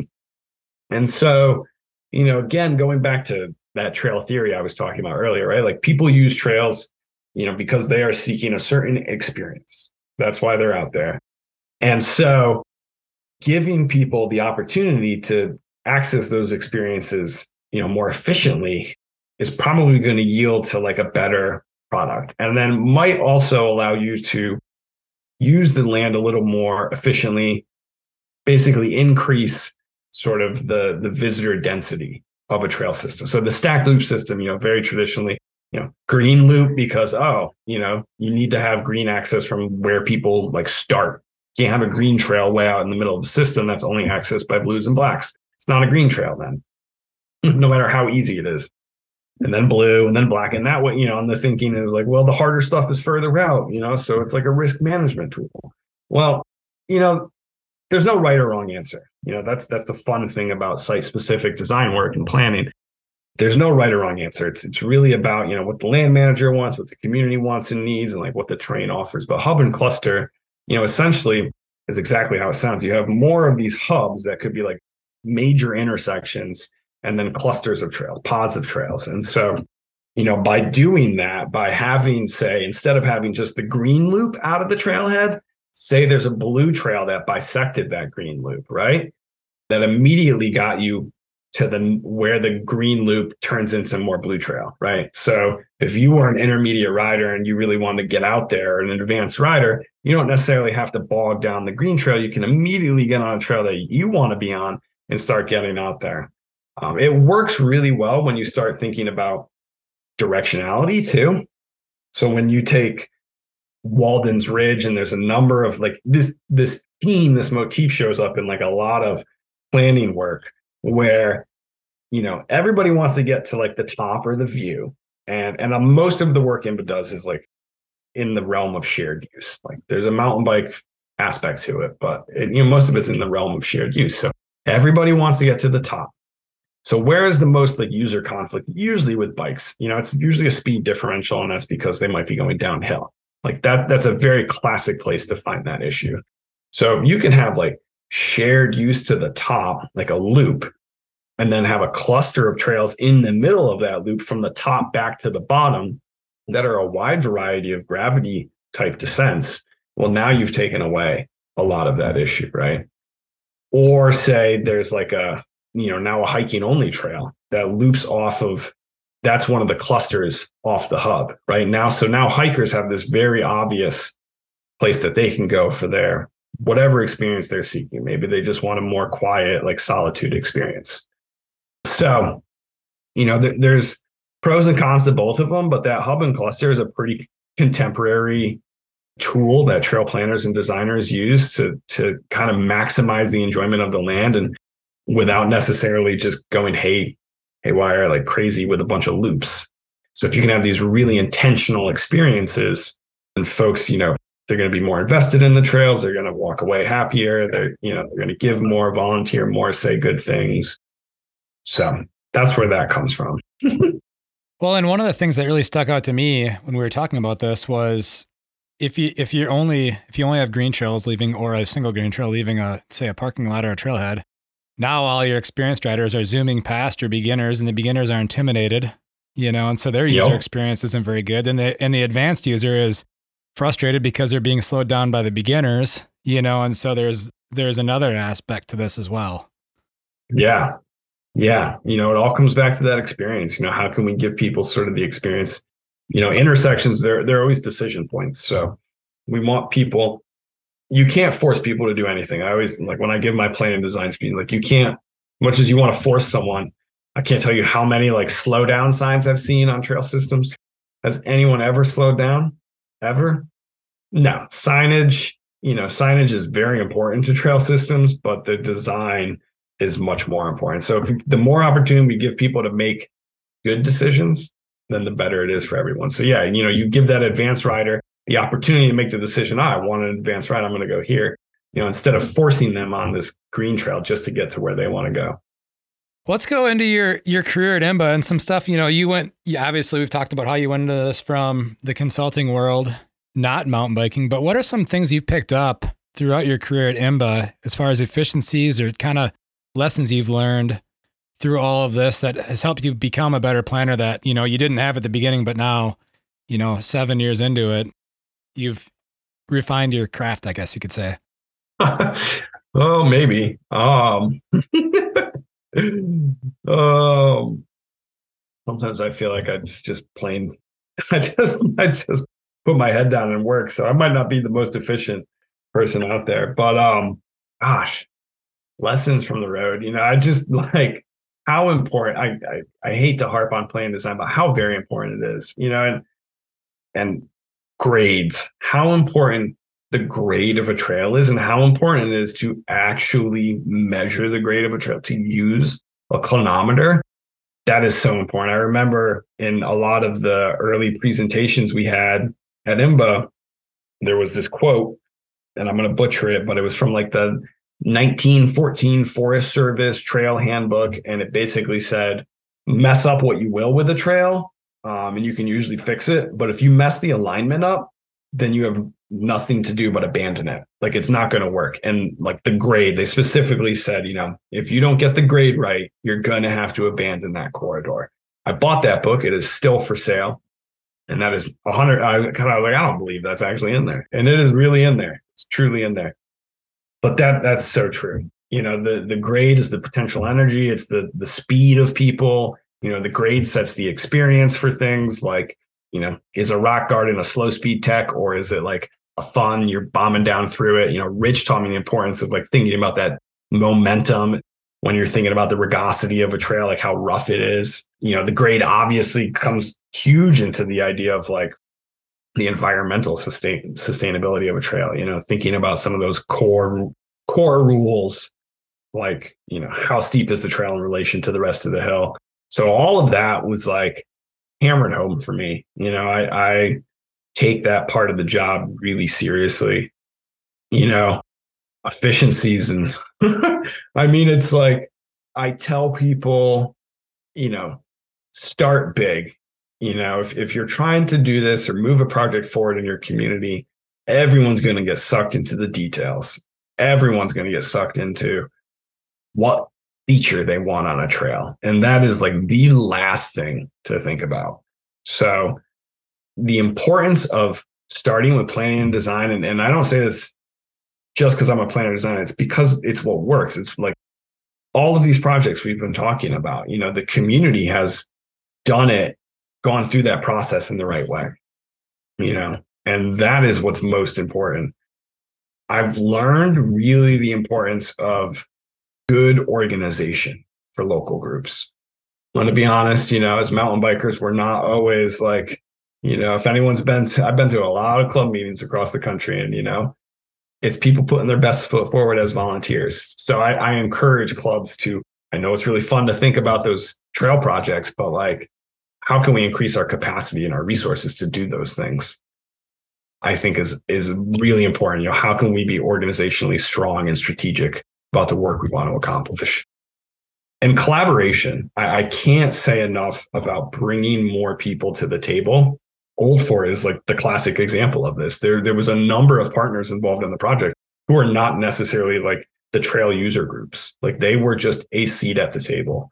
I'm reminded of a project I did with the Nature Conservancy in the Finger Lakes region of New York, out in Naples, West Hill Preserve. And the state stewardship director, Matt, asked me, who should I invite to this meeting? And I was like, invite everybody you think might have like a benefit, be able to like talk about trails, be able to benefit from these trails or have something to do with these trails. Like everyone, the people from the town, other groups, other organizations in town, invite them. And here we are standing on the road. And, I had the Finger Lakes trail people. So like a hiking group. There was existing hiking trail that went through this property. Very, traditional New England hiking group. I had people from like the PTO, the Economic Development Council, like the Village Council. There was like a cross-country ski guy there, local parents, people from the TNC board. And then, of course, like 3 different mountain bike groups because, yeah, that's how mountain bikers are, right? So anyway, we're all in a circle. And you can tell everybody wants to talk about specific things. And so I had them go around and I just had them like, tell me your community goals. Like, what do you want for your community? What is your vision? Like, how do you think this trail system will help bring about that vision? And so people start saying things like, well, I want my kids to have some place to be able to go and ride a bike. I want a place where my grandmother can go with her grandchild on a walk. You start hearing, like, I want to have a place I can go enjoy nature. I want a place where I can like challenge myself and get a workout. I want a place where the community can come together and have events. And you start hearing things like that. And it's like, okay, now we're all speaking like a similar language and we're agreeing on these things. Now let's take that and like look at the landscape and see how that landscape can provide some of those experiences that'll bring about those objectives. So, I mean, that project is going to construction this spring. Is another tag, of course, but that collaboration, that bringing the community together, really, really important.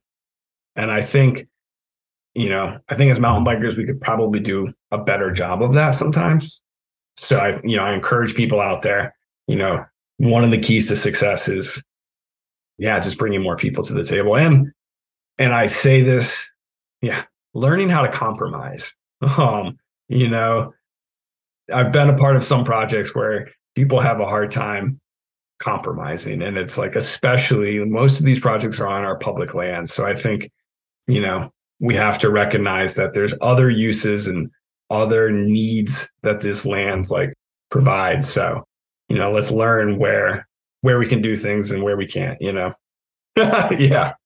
Yeah. I think that speaks to your project a little bit. Yeah, that's, and I know I wrote this recently, and this is kind of going way off the topic of what we were just talking about, but I recently wrote this on Facebook in a comment in one of the posts that you made, but like, there's a section of trail that I distinctly think of you on when I ride through it, because we were flagging it together, and it was an area that I wasn't really I wasn't aware of the ridgeline or the rock faces below this area, but you could tell there's a bunch of social use in this zone, but you could just see like, we're like, oh yeah, it'd be really cool if this trail went up this way, but also split off this way. And it ended up being built just like that, And so I think of that. I think of us standing there before this stuff was built every time I ride through it. And I ride through there pretty frequently in terms of when I ride my mountain bike here. Yeah, I think I can picture that one. Yeah. Let's go into your new role for the Outdoor Sport Institute in Maine. And this is probably where we can take a little bit deeper dive into your past to really why you decided to pivot this direction now. Yeah. Yeah. Like I said early on, I am born and bred in New England. Anyone who knows me or has had the pleasure of working with me can probably attest to the fact that, I make a pretty good New Englander. Is this where we talk about your handle on Instagram? We could touch on that. I was a funny story from, jumping back to IMBA, the first job, right? I got hired on with a couple other guys. It was the first time IMBA kind of hired a crew, 4 of us, and we were out in Bella Vista, Arkansas. It's literally like first days on the job. Actually, my very first day on the job, if anyone knows Rich Editors, they'll appreciate this. I met Rich at an Enterprise, and he took me to a Waffle House. And I did not realize it then, but Waffle House was soon to become an important part of my life. So thanks, Rich, for teaching me how to get it smothered, covered, and peppered. Bella Vista, we're out there first weeks on the job, and a couple weeks in, Josh Collins, who is now a great buddy of mine and a fantastic trail builder doing awesome things in Northeast Tennessee still, he kind of pulled me aside. He was like, hey man, like, you got a problem with me? I'm like, fuck no, dude. Like, what are you talking about, man?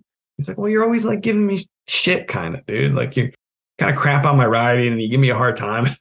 I look at him, I'm like, dude, like, I like you, man. If I didn't like you, I want to be mean to you. Like, you're a better rider than me. Like, of course I'm going to like haggle you a little bit, give you some grief, dude. Like, and it was just, Josh grew up in Nebraska and I grew up in New England, and yeah, there's just this way we kind of interact with friends sometimes, especially friends of mine. So Josh has learned how to give it right back though. So he gets the sarcasm and stuff now, but I don't think he did early on.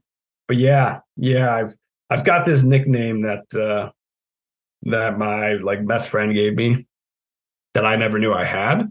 So the story goes, with IMBA, I lived on the road for 6 to 8 months a year on average, tens of thousands of miles of driving on the car, right? So I was rarely home, and like home where I grew up, but I was passing through on Christmas, and we got one bar in town, the pub. And so I'm down at the pub with my good buddy, and we're drinking beers. We're having a great time. He was engaged at the time. And so like, he was one of my first buddies getting married. And I'm like, where's your fiance? Like, how come she's not here? And he's like, oh, she had to work. And I'm like, oh, whatever. So we're enjoying ourselves. It's a couple of days before Christmas. She walks in the door and I'm like, you're here. And she's like, I couldn't miss asshole Steve. And I was like, wait a second, asshole Steve. There's only one Steve in the room. And my buddy looks at me and he's like, oh yeah, dude, you're asshole Steve. And I was like, what are you talking about? He's like, you're kind of an asshole. So I was like, oh yeah, no, that's kind of true. So, so it stuck. I poke fun at myself, but I'm probably a little hard on folks sometimes, but it's all in good nature. So no, but yeah, I was going to say, when you first told me that story, because I asked about it when we were together in lacrosse, and I'm like, because I was kind of confused, because I'm like, this guy's not an asshole. He's like, Like, I That's get the often sarcasm and I get where, all that stuff. And I'm just like, he's anything but an asshole. Yeah, it's the yeah. So if you are listening out there, and I guarantee I have no top tens, but if you've ever seen asshole S, I think is how Strava does it, because I think Steve's my last name, and that means I rode your trails. But yeah, I grew up in New England. I was really blessed, really grateful to have, parents who took me camping and backpacking, and my dad took me bike riding. Wasn't really too much of a mountain bike scene back then in that part of the world, but we rode on gravel roads and whatnot, right? And I just loved being outside. When I got into riding, it was with this core group. It was when I came back from that trip. I took a riding, like they did this after school program for us when I was young. And so I actually got on the mountain biking when I was like 10 or something. And then high school sports took over, got back into it in college, because if people are unfamiliar with Rothrock State Forest, to me, literally some of the best riding on the East Coast. Go hit up Pig Pile. It's one of my all-time favorite trails. So yeah, I got into riding because I brought the old Gary Fisher to the campus to get around, and then found out that there's all these trails out there. Anyway, took that trip across the country, came back, and this buddy of mine who gave me my nickname, he was also into getting into mountain biking because his parents were into it, and his parents and folks their generation, they used to host this Thursday night group, and so it was all about community is where I'm going with this. Is like my early experiences with mountain biking and outdoor recreation, really started early on, and we're just driven by community. And as rough around the edges as New Englanders are, we hold fast to our like little town identity and our community. And so, I grew up in a small town, and everyone knows everyone, and, people look out for you, and it's really important. It was important to me. And I saw how mountain biking and outdoor recreation, could help cultivate community, help strengthen it. And so, that intersection has always been really, really important to me. And I've always wanted to be. I'm up in Maine now. I don't know if we've said that yet. I live in Maine. I grew up in southern New England, but Maine has always held a special place in my heart. I grew up summering right around where I live here. My grandfather built a cabin up here, and so I spent a lot of my summers as a young kid coming to Maine. So Maine is just like, it's always been this place I've wanted to live. It was like growing up in southern New England, Maine was like the big outdoors, like the big unknown, and a lot of people, I know many of them, like everyone wants to move out west. I wanted to move out west for a time. There is massive public lands out west. It is a breathtaking and beautiful part of the country, but I've always really liked New England. I like our culture. I like our landscape. The glaciated landscape is complex and confusing and rugged. Maine's got just a beautiful coastline. It's got mountains, and it's a massive state. It's big as the rest of New England. And it's not a lot of people live here. So to me, with what you've heard me talk about, I love big open spaces, and Maine's got a lot of that. So I've always wanted to be here. I've always wanted to take the work that I've done with IMBA and focus a little bit more on like New England and where I'm from. And so this opportunity came about. I've actually worked with the Outdoor Sport Institute. I want to say almost every year I was at IMBA, maybe not the first summer, but every year after that, I've come to Maine. Mike Smith, the executive director, he's invited us up a number of times. The first project I ever did with them was this property called Skopan Public Reserve Land. And so Maine, the Bureau of Parks and Lands, has massive properties. They don't have state forest. They have these public reserve lands that are like tens of thousands of acres. So Skopan, 18,000 acres of land. Massive, right? And so they just wanted a concept plan, kind of a feasibility study to understand what was possible. And it's just like, whoa, it's way up in the county, Aroostook County, Maine. It is like where nobody in the state of Maine even goes. But there's like this beautiful culture up there. There's wonderful people, a lot of potato farmers, good potatoes.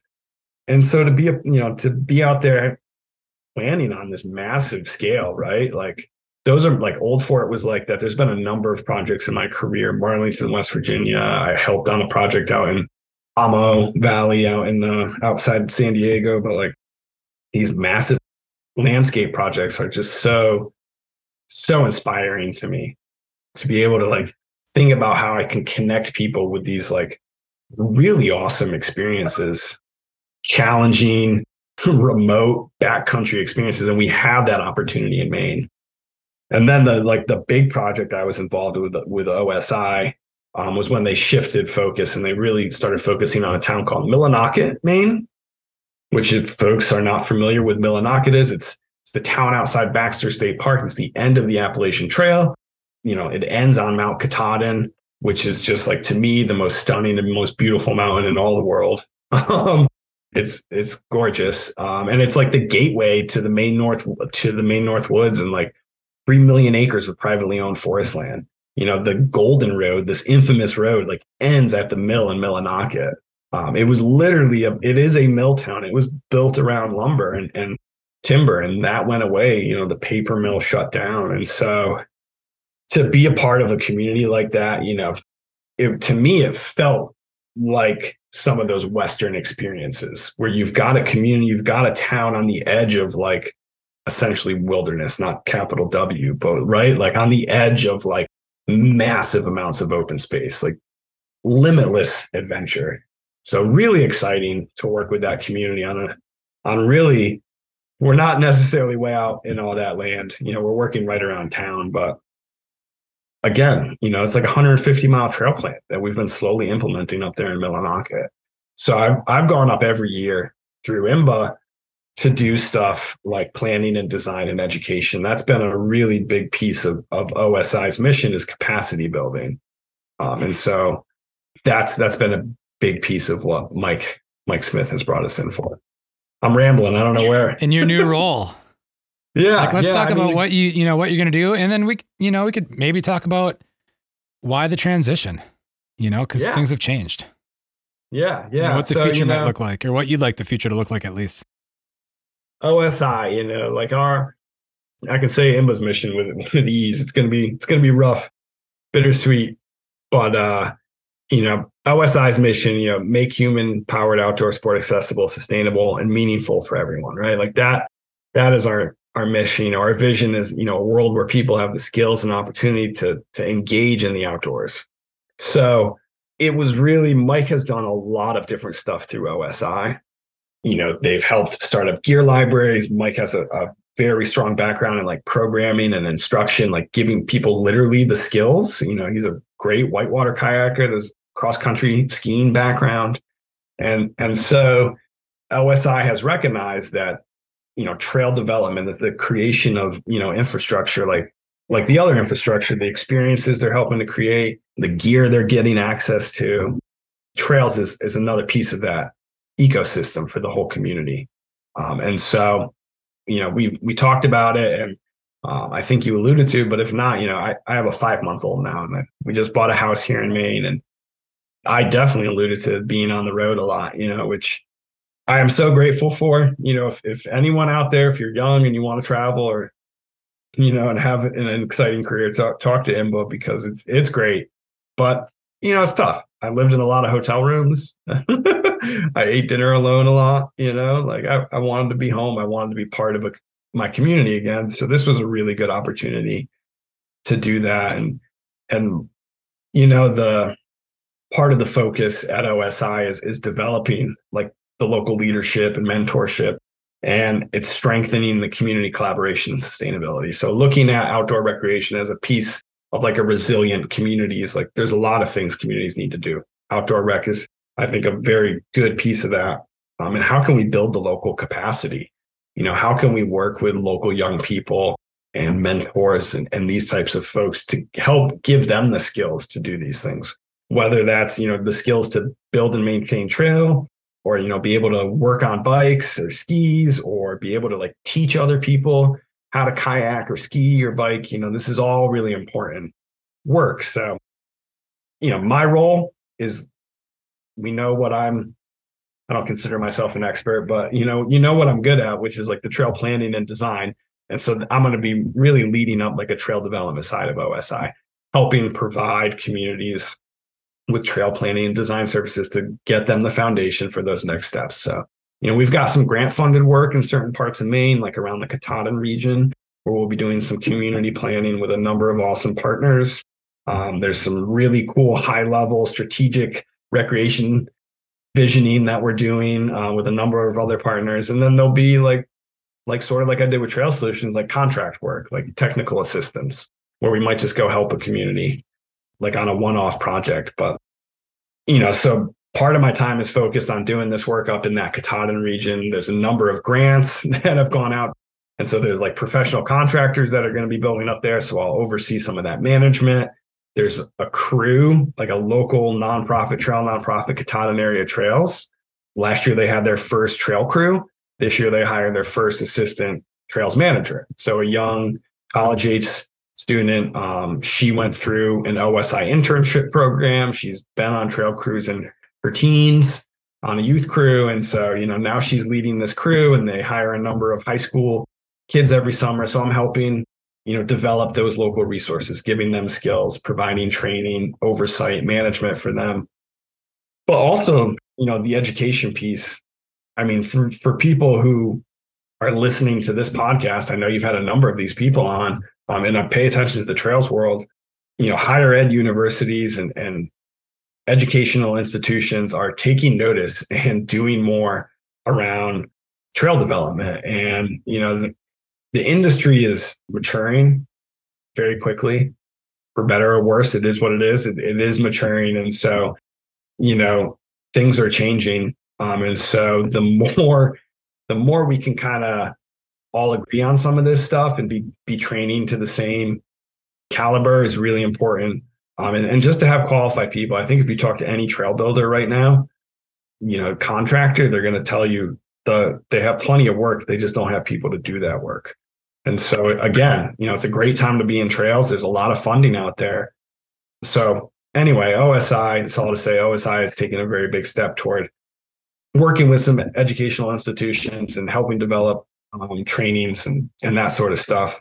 And I'm really excited about that because, again, going back to my backstory, I didn't think this was a real job. I thought, this was just like going to be something. And so showing kids, especially, OSI is a big presence in rural Maine. And Maine, for those of you who are unaware, it's, there's a number of statistics that are like not great. It's it's the whitest state in the country, so it could use some more diversity. It's the oldest state in the country. A lot of young people leave. So average age, and it's a number of counties are aging and a number of counties are shrinking. So it's a tough time, so to be able to show some of these rural youth that like, hey, this is a viable career. This is something you can do, and especially in your community here in your rural community, like capitalizing on what you have, nature's bounty, the terrain through outdoor recreation, is a really smart choice for your community to take. And like, you could have a job here helping with that. It's just a very powerful story and one I'm really excited to be a part of. What really excites me the most about what you just were talking about is the fact that the organization took an active part in creating a role that is around trail planning and design. And again, I don't know if I'll ever say it enough. Maybe we'll get to the point where I don't have to say it anymore, but it is the most important part of all of this when it comes to trails is planning and design because of all the things we've talked about. And so to see that organization like really be proactive and bring a trail planner designer in to kickstart these communities is super important and super incredible. And I hope more other organizations that if they get themselves into the position of being able to bring someone on staff, such as yourself, that they take advantage of that. Because that's really what, when you start to see things moving in a great direction in terms of trail infrastructure. Yeah, it's a very exciting time here in Maine. I am thrilled to kind of be a part of it.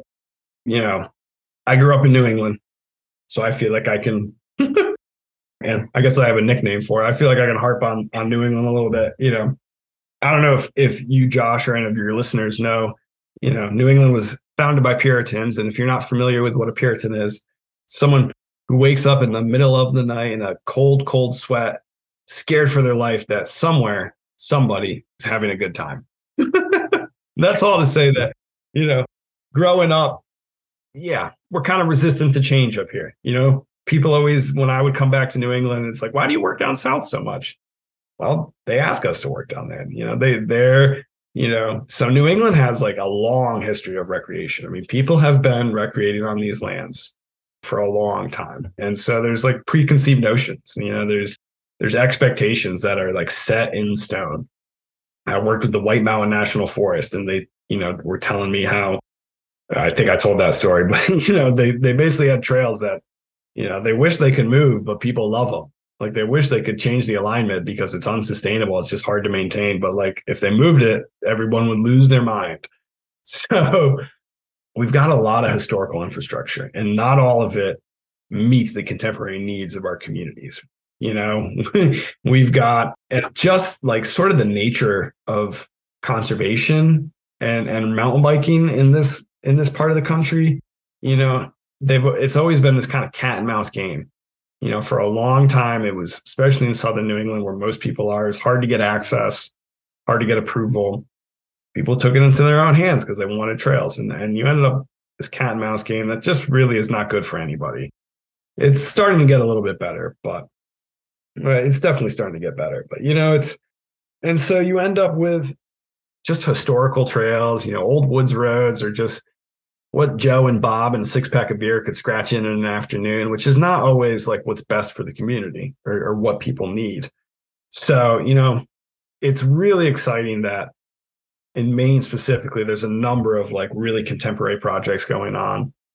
People are starting to take a hard look at trails as community infrastructure, and like, how do we really, like, this provides a benefit, so we need to make sure we can maintain this. People everywhere are seeing the impacts of like more people on trails. And if you don't have a well-planned or designed trail, then like there's no sure way to figure out that it doesn't work than like put a lot more people out there, especially people who might not be like super familiar with like the ins and outs of trail use and being a visitor in the woods and that kind of stuff. So, but there's a number of funding things coming on in Maine. I was a part of a number of really cool projects through IMBA this last year that, I hope just happen. So one is up in Bethel, Maine, with Inland Woods and Trails, and Gabe Perkins, a great guy up there. They've been doing a lot of great work. Bethel is a storied tourist destination. That's where Sunday River is. I mean, people have been going there to recreate in the winter specifically a long time. And so they have that tourism infrastructure. They have the hotels, the B&Bs, the restaurants, which some of these other rural places in Maine don't have. And so that's a serious part of the conversation. If you're going to develop tourist trails, destination trails, what about all the other infrastructure Bethel has in? And they gave us like 3,000 acres to play on, that all goes up to high elevation, like real mountain. This is like the mountains of Maine. We added 65 miles to their existing community forest in a plan that already had like close to 20 miles. So, I mean, really exciting stuff. Again, like for me, a lot of the mountain biking in the Northeast, I would call fairly front country or like side country in its setting. Like it's not remote. It's very rare for mountain bikers to have access to like some of the views or like the mountaintops that we have in New England because of whatever. Usually there's a hiking trail there, or it might be in a wilderness or something like that if it's in the Whites. So at Bethel, we had access to terrain like that. Terrain that we don't usually have access to. And there was, there's just these opportunities for these like big rugged descents, big long trails with few intersections, probably some camping out there. So like even bike packing opportunities. So just really exciting, like raw, like you're on top of like open slab, like big open slab that you can be riding, and you just got these incredible views. And then we had another big project sort of in the middle of Maine, that looked at a lot of backcountry trails that is just incredible. I mean, some of these trails, like to get to this project, we had to drive behind a private gated logging road and then hike for hours just to get to the spot. Though, like we were trying to assess the land. This was all planning. I'm not even flagging trails. I'm just trying to get out there and see what it looks like. So a massive amount of land, very remote, like offers opportunities for stuff that excites me. Like you start having these segments of trail that are like 8 or 10 miles long, right? Like no intersections, just one trail out of like, 80 miles. And like, so those opportunities, I think are like Maine's one of the few places we can do that in New England, is to get some of these big remote experiences. And that is something that I am really excited about helping shepherd in, as well as like, there's just so many experiences like close to home. I live here on the mid coast and we have some beautiful mountains and some really awesome work going on. And there's a number of projects we're looking at behind schools. Like one of my favorite projects up in Millinocket, we're actually expanding. We'll build a trail this spring, a flow trail, green flow trail, connects the neighborhood down to the school. But there's a number of other projects we're looking at behind schools. And like, that is so exciting to me. Yeah, might just be a half-mile trail, but like half-mile trail behind a school is so important. But yeah, I mean, that's where everybody starts. Yeah. I know you had Adam Craig on. I listened to that one. And so, there's a lot of exciting things happening in the gravity world in Maine. Maine is poised to have a really great gravity scene that it's building. But I mean, there's so many small community ski hills, right? Like all these little community ski hills that only have a couple 100 feet of elevation. That's perfect for a little community bike park. 300-400 feet of elevation, you start getting mile-long runs. I mean, it's a bit of a climb. Like that's a great community bike park. So go back to that hub and cluster method. Let's offer these communities a different kind of recreation. So yeah, I'm a little bit of like a dreamer. I've got a lot of big dreams for the state of Maine, and I'm really excited to be here. And to start to partner with education and not. I always with IMBA, I'd walk into a room, I'd say, look, I'm with IMBA, but we do so much more than just mountain biking. And so I'm a bit excited for OSI to break into like some other forms of trail planning and design. We're going to be looking at cross-country ski stuff. We've been talking about water trails with one community. So it's exciting. I'm excited for new challenges. I've always been one who, likes to challenge myself. So the opportunity to kind of help create something here is really special, and in a place that's always been special to me, in a place that I now live and I'm raising a family, it makes it that much more special. Yeah, and I've never been mountain biking up there. I've only been up in New England once, and that was for a winter trip to Loon Mountain, in New Hampshire. And it's a place just like Knoxville, just like Downeyville, California. I have like 3 places that were on my super short list of places I want to get to, and New England is part of that list. And so maybe 2023 will make that happen. Well, right now you should definitely go to Vermont. Vermont has been doing some of the most amazing stuff in the Northeast. Their riding scene is phenomenal. The quality and diversity of trail development going on in the state of Vermont really blows me away. But not that it's a competition, but Maine's way bigger. We got a beautiful long coastline. So I'm hoping we can do some pretty special stuff up here. Yeah. Well, I've said it before and I'll say it. I know I'll say it again after this, but it's like an arms race, but it's the best kind you can have, because it's all in the name of community and community development and all the good things that come with trails and mountain biking. Tennessee has that part nailed though right now, I think. Yeah, no, Eastern Tennessee again. Although West Virginia is right behind them.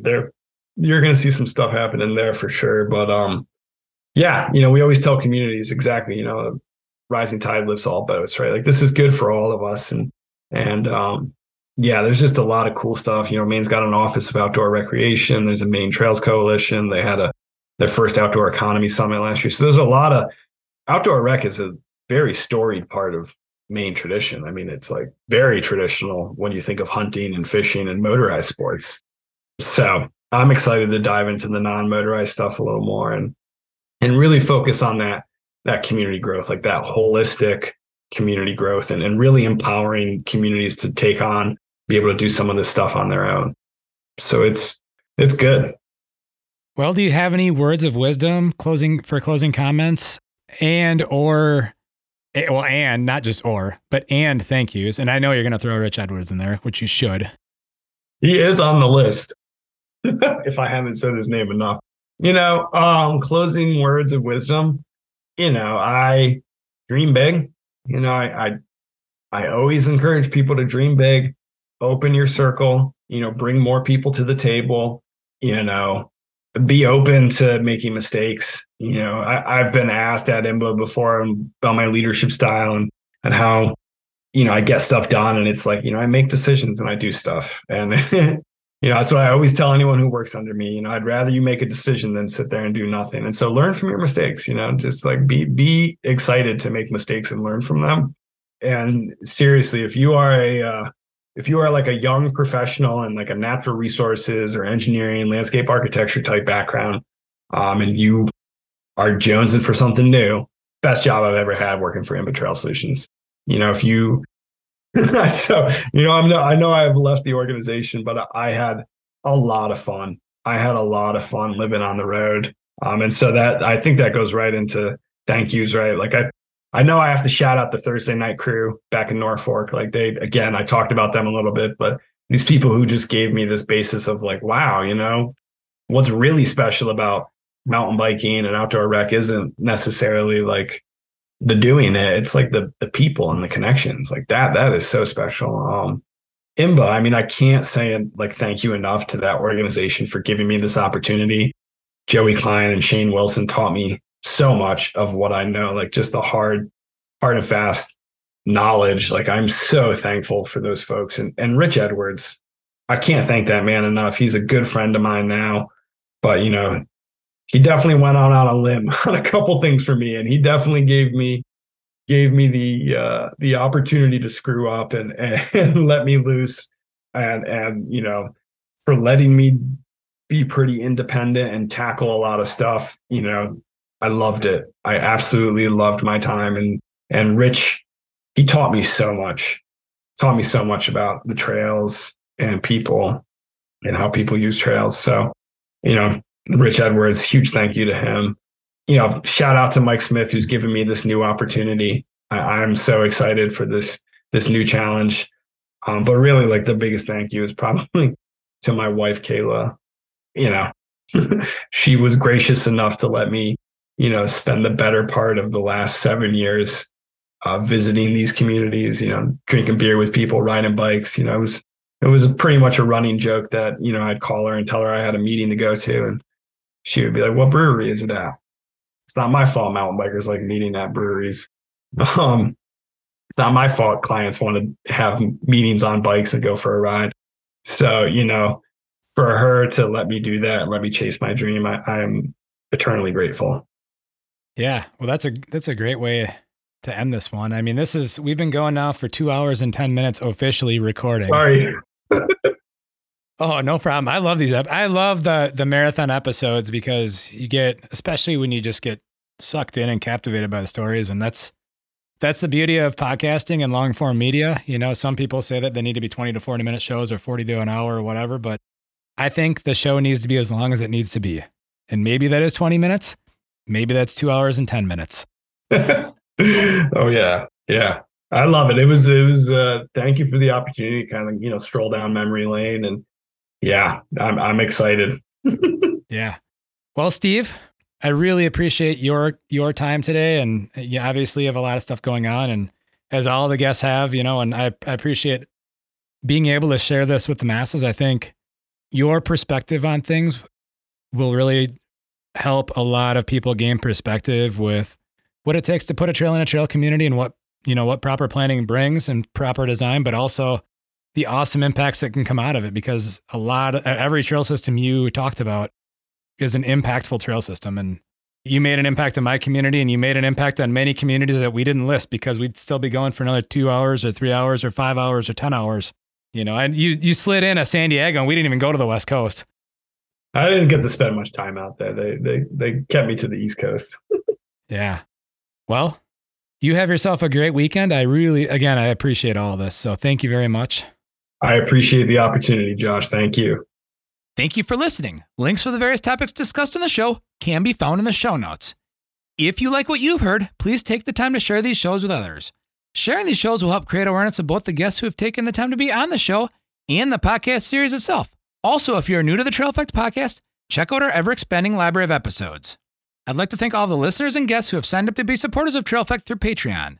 These actions mean a lot to me. With that, the value for value concept is something that has caught my attention. If you find value in the Trail Effect podcast, you now have a way to provide value for that value via Patreon for Trail Effect. For additional ways to support the Trail Effect podcast, check out our partnerships and affiliate links on the Trail Effect website, where you can find links to Kettle Mountain Apparel, Worldwide Cyclery, and Trail One components. By using the affiliate links found at www.traileffectpodcast.com, a small commission will come back to the podcast, which help keeps this thing going. This podcast has been edited and produced by Evolution Trail Services. Thank you again for listening.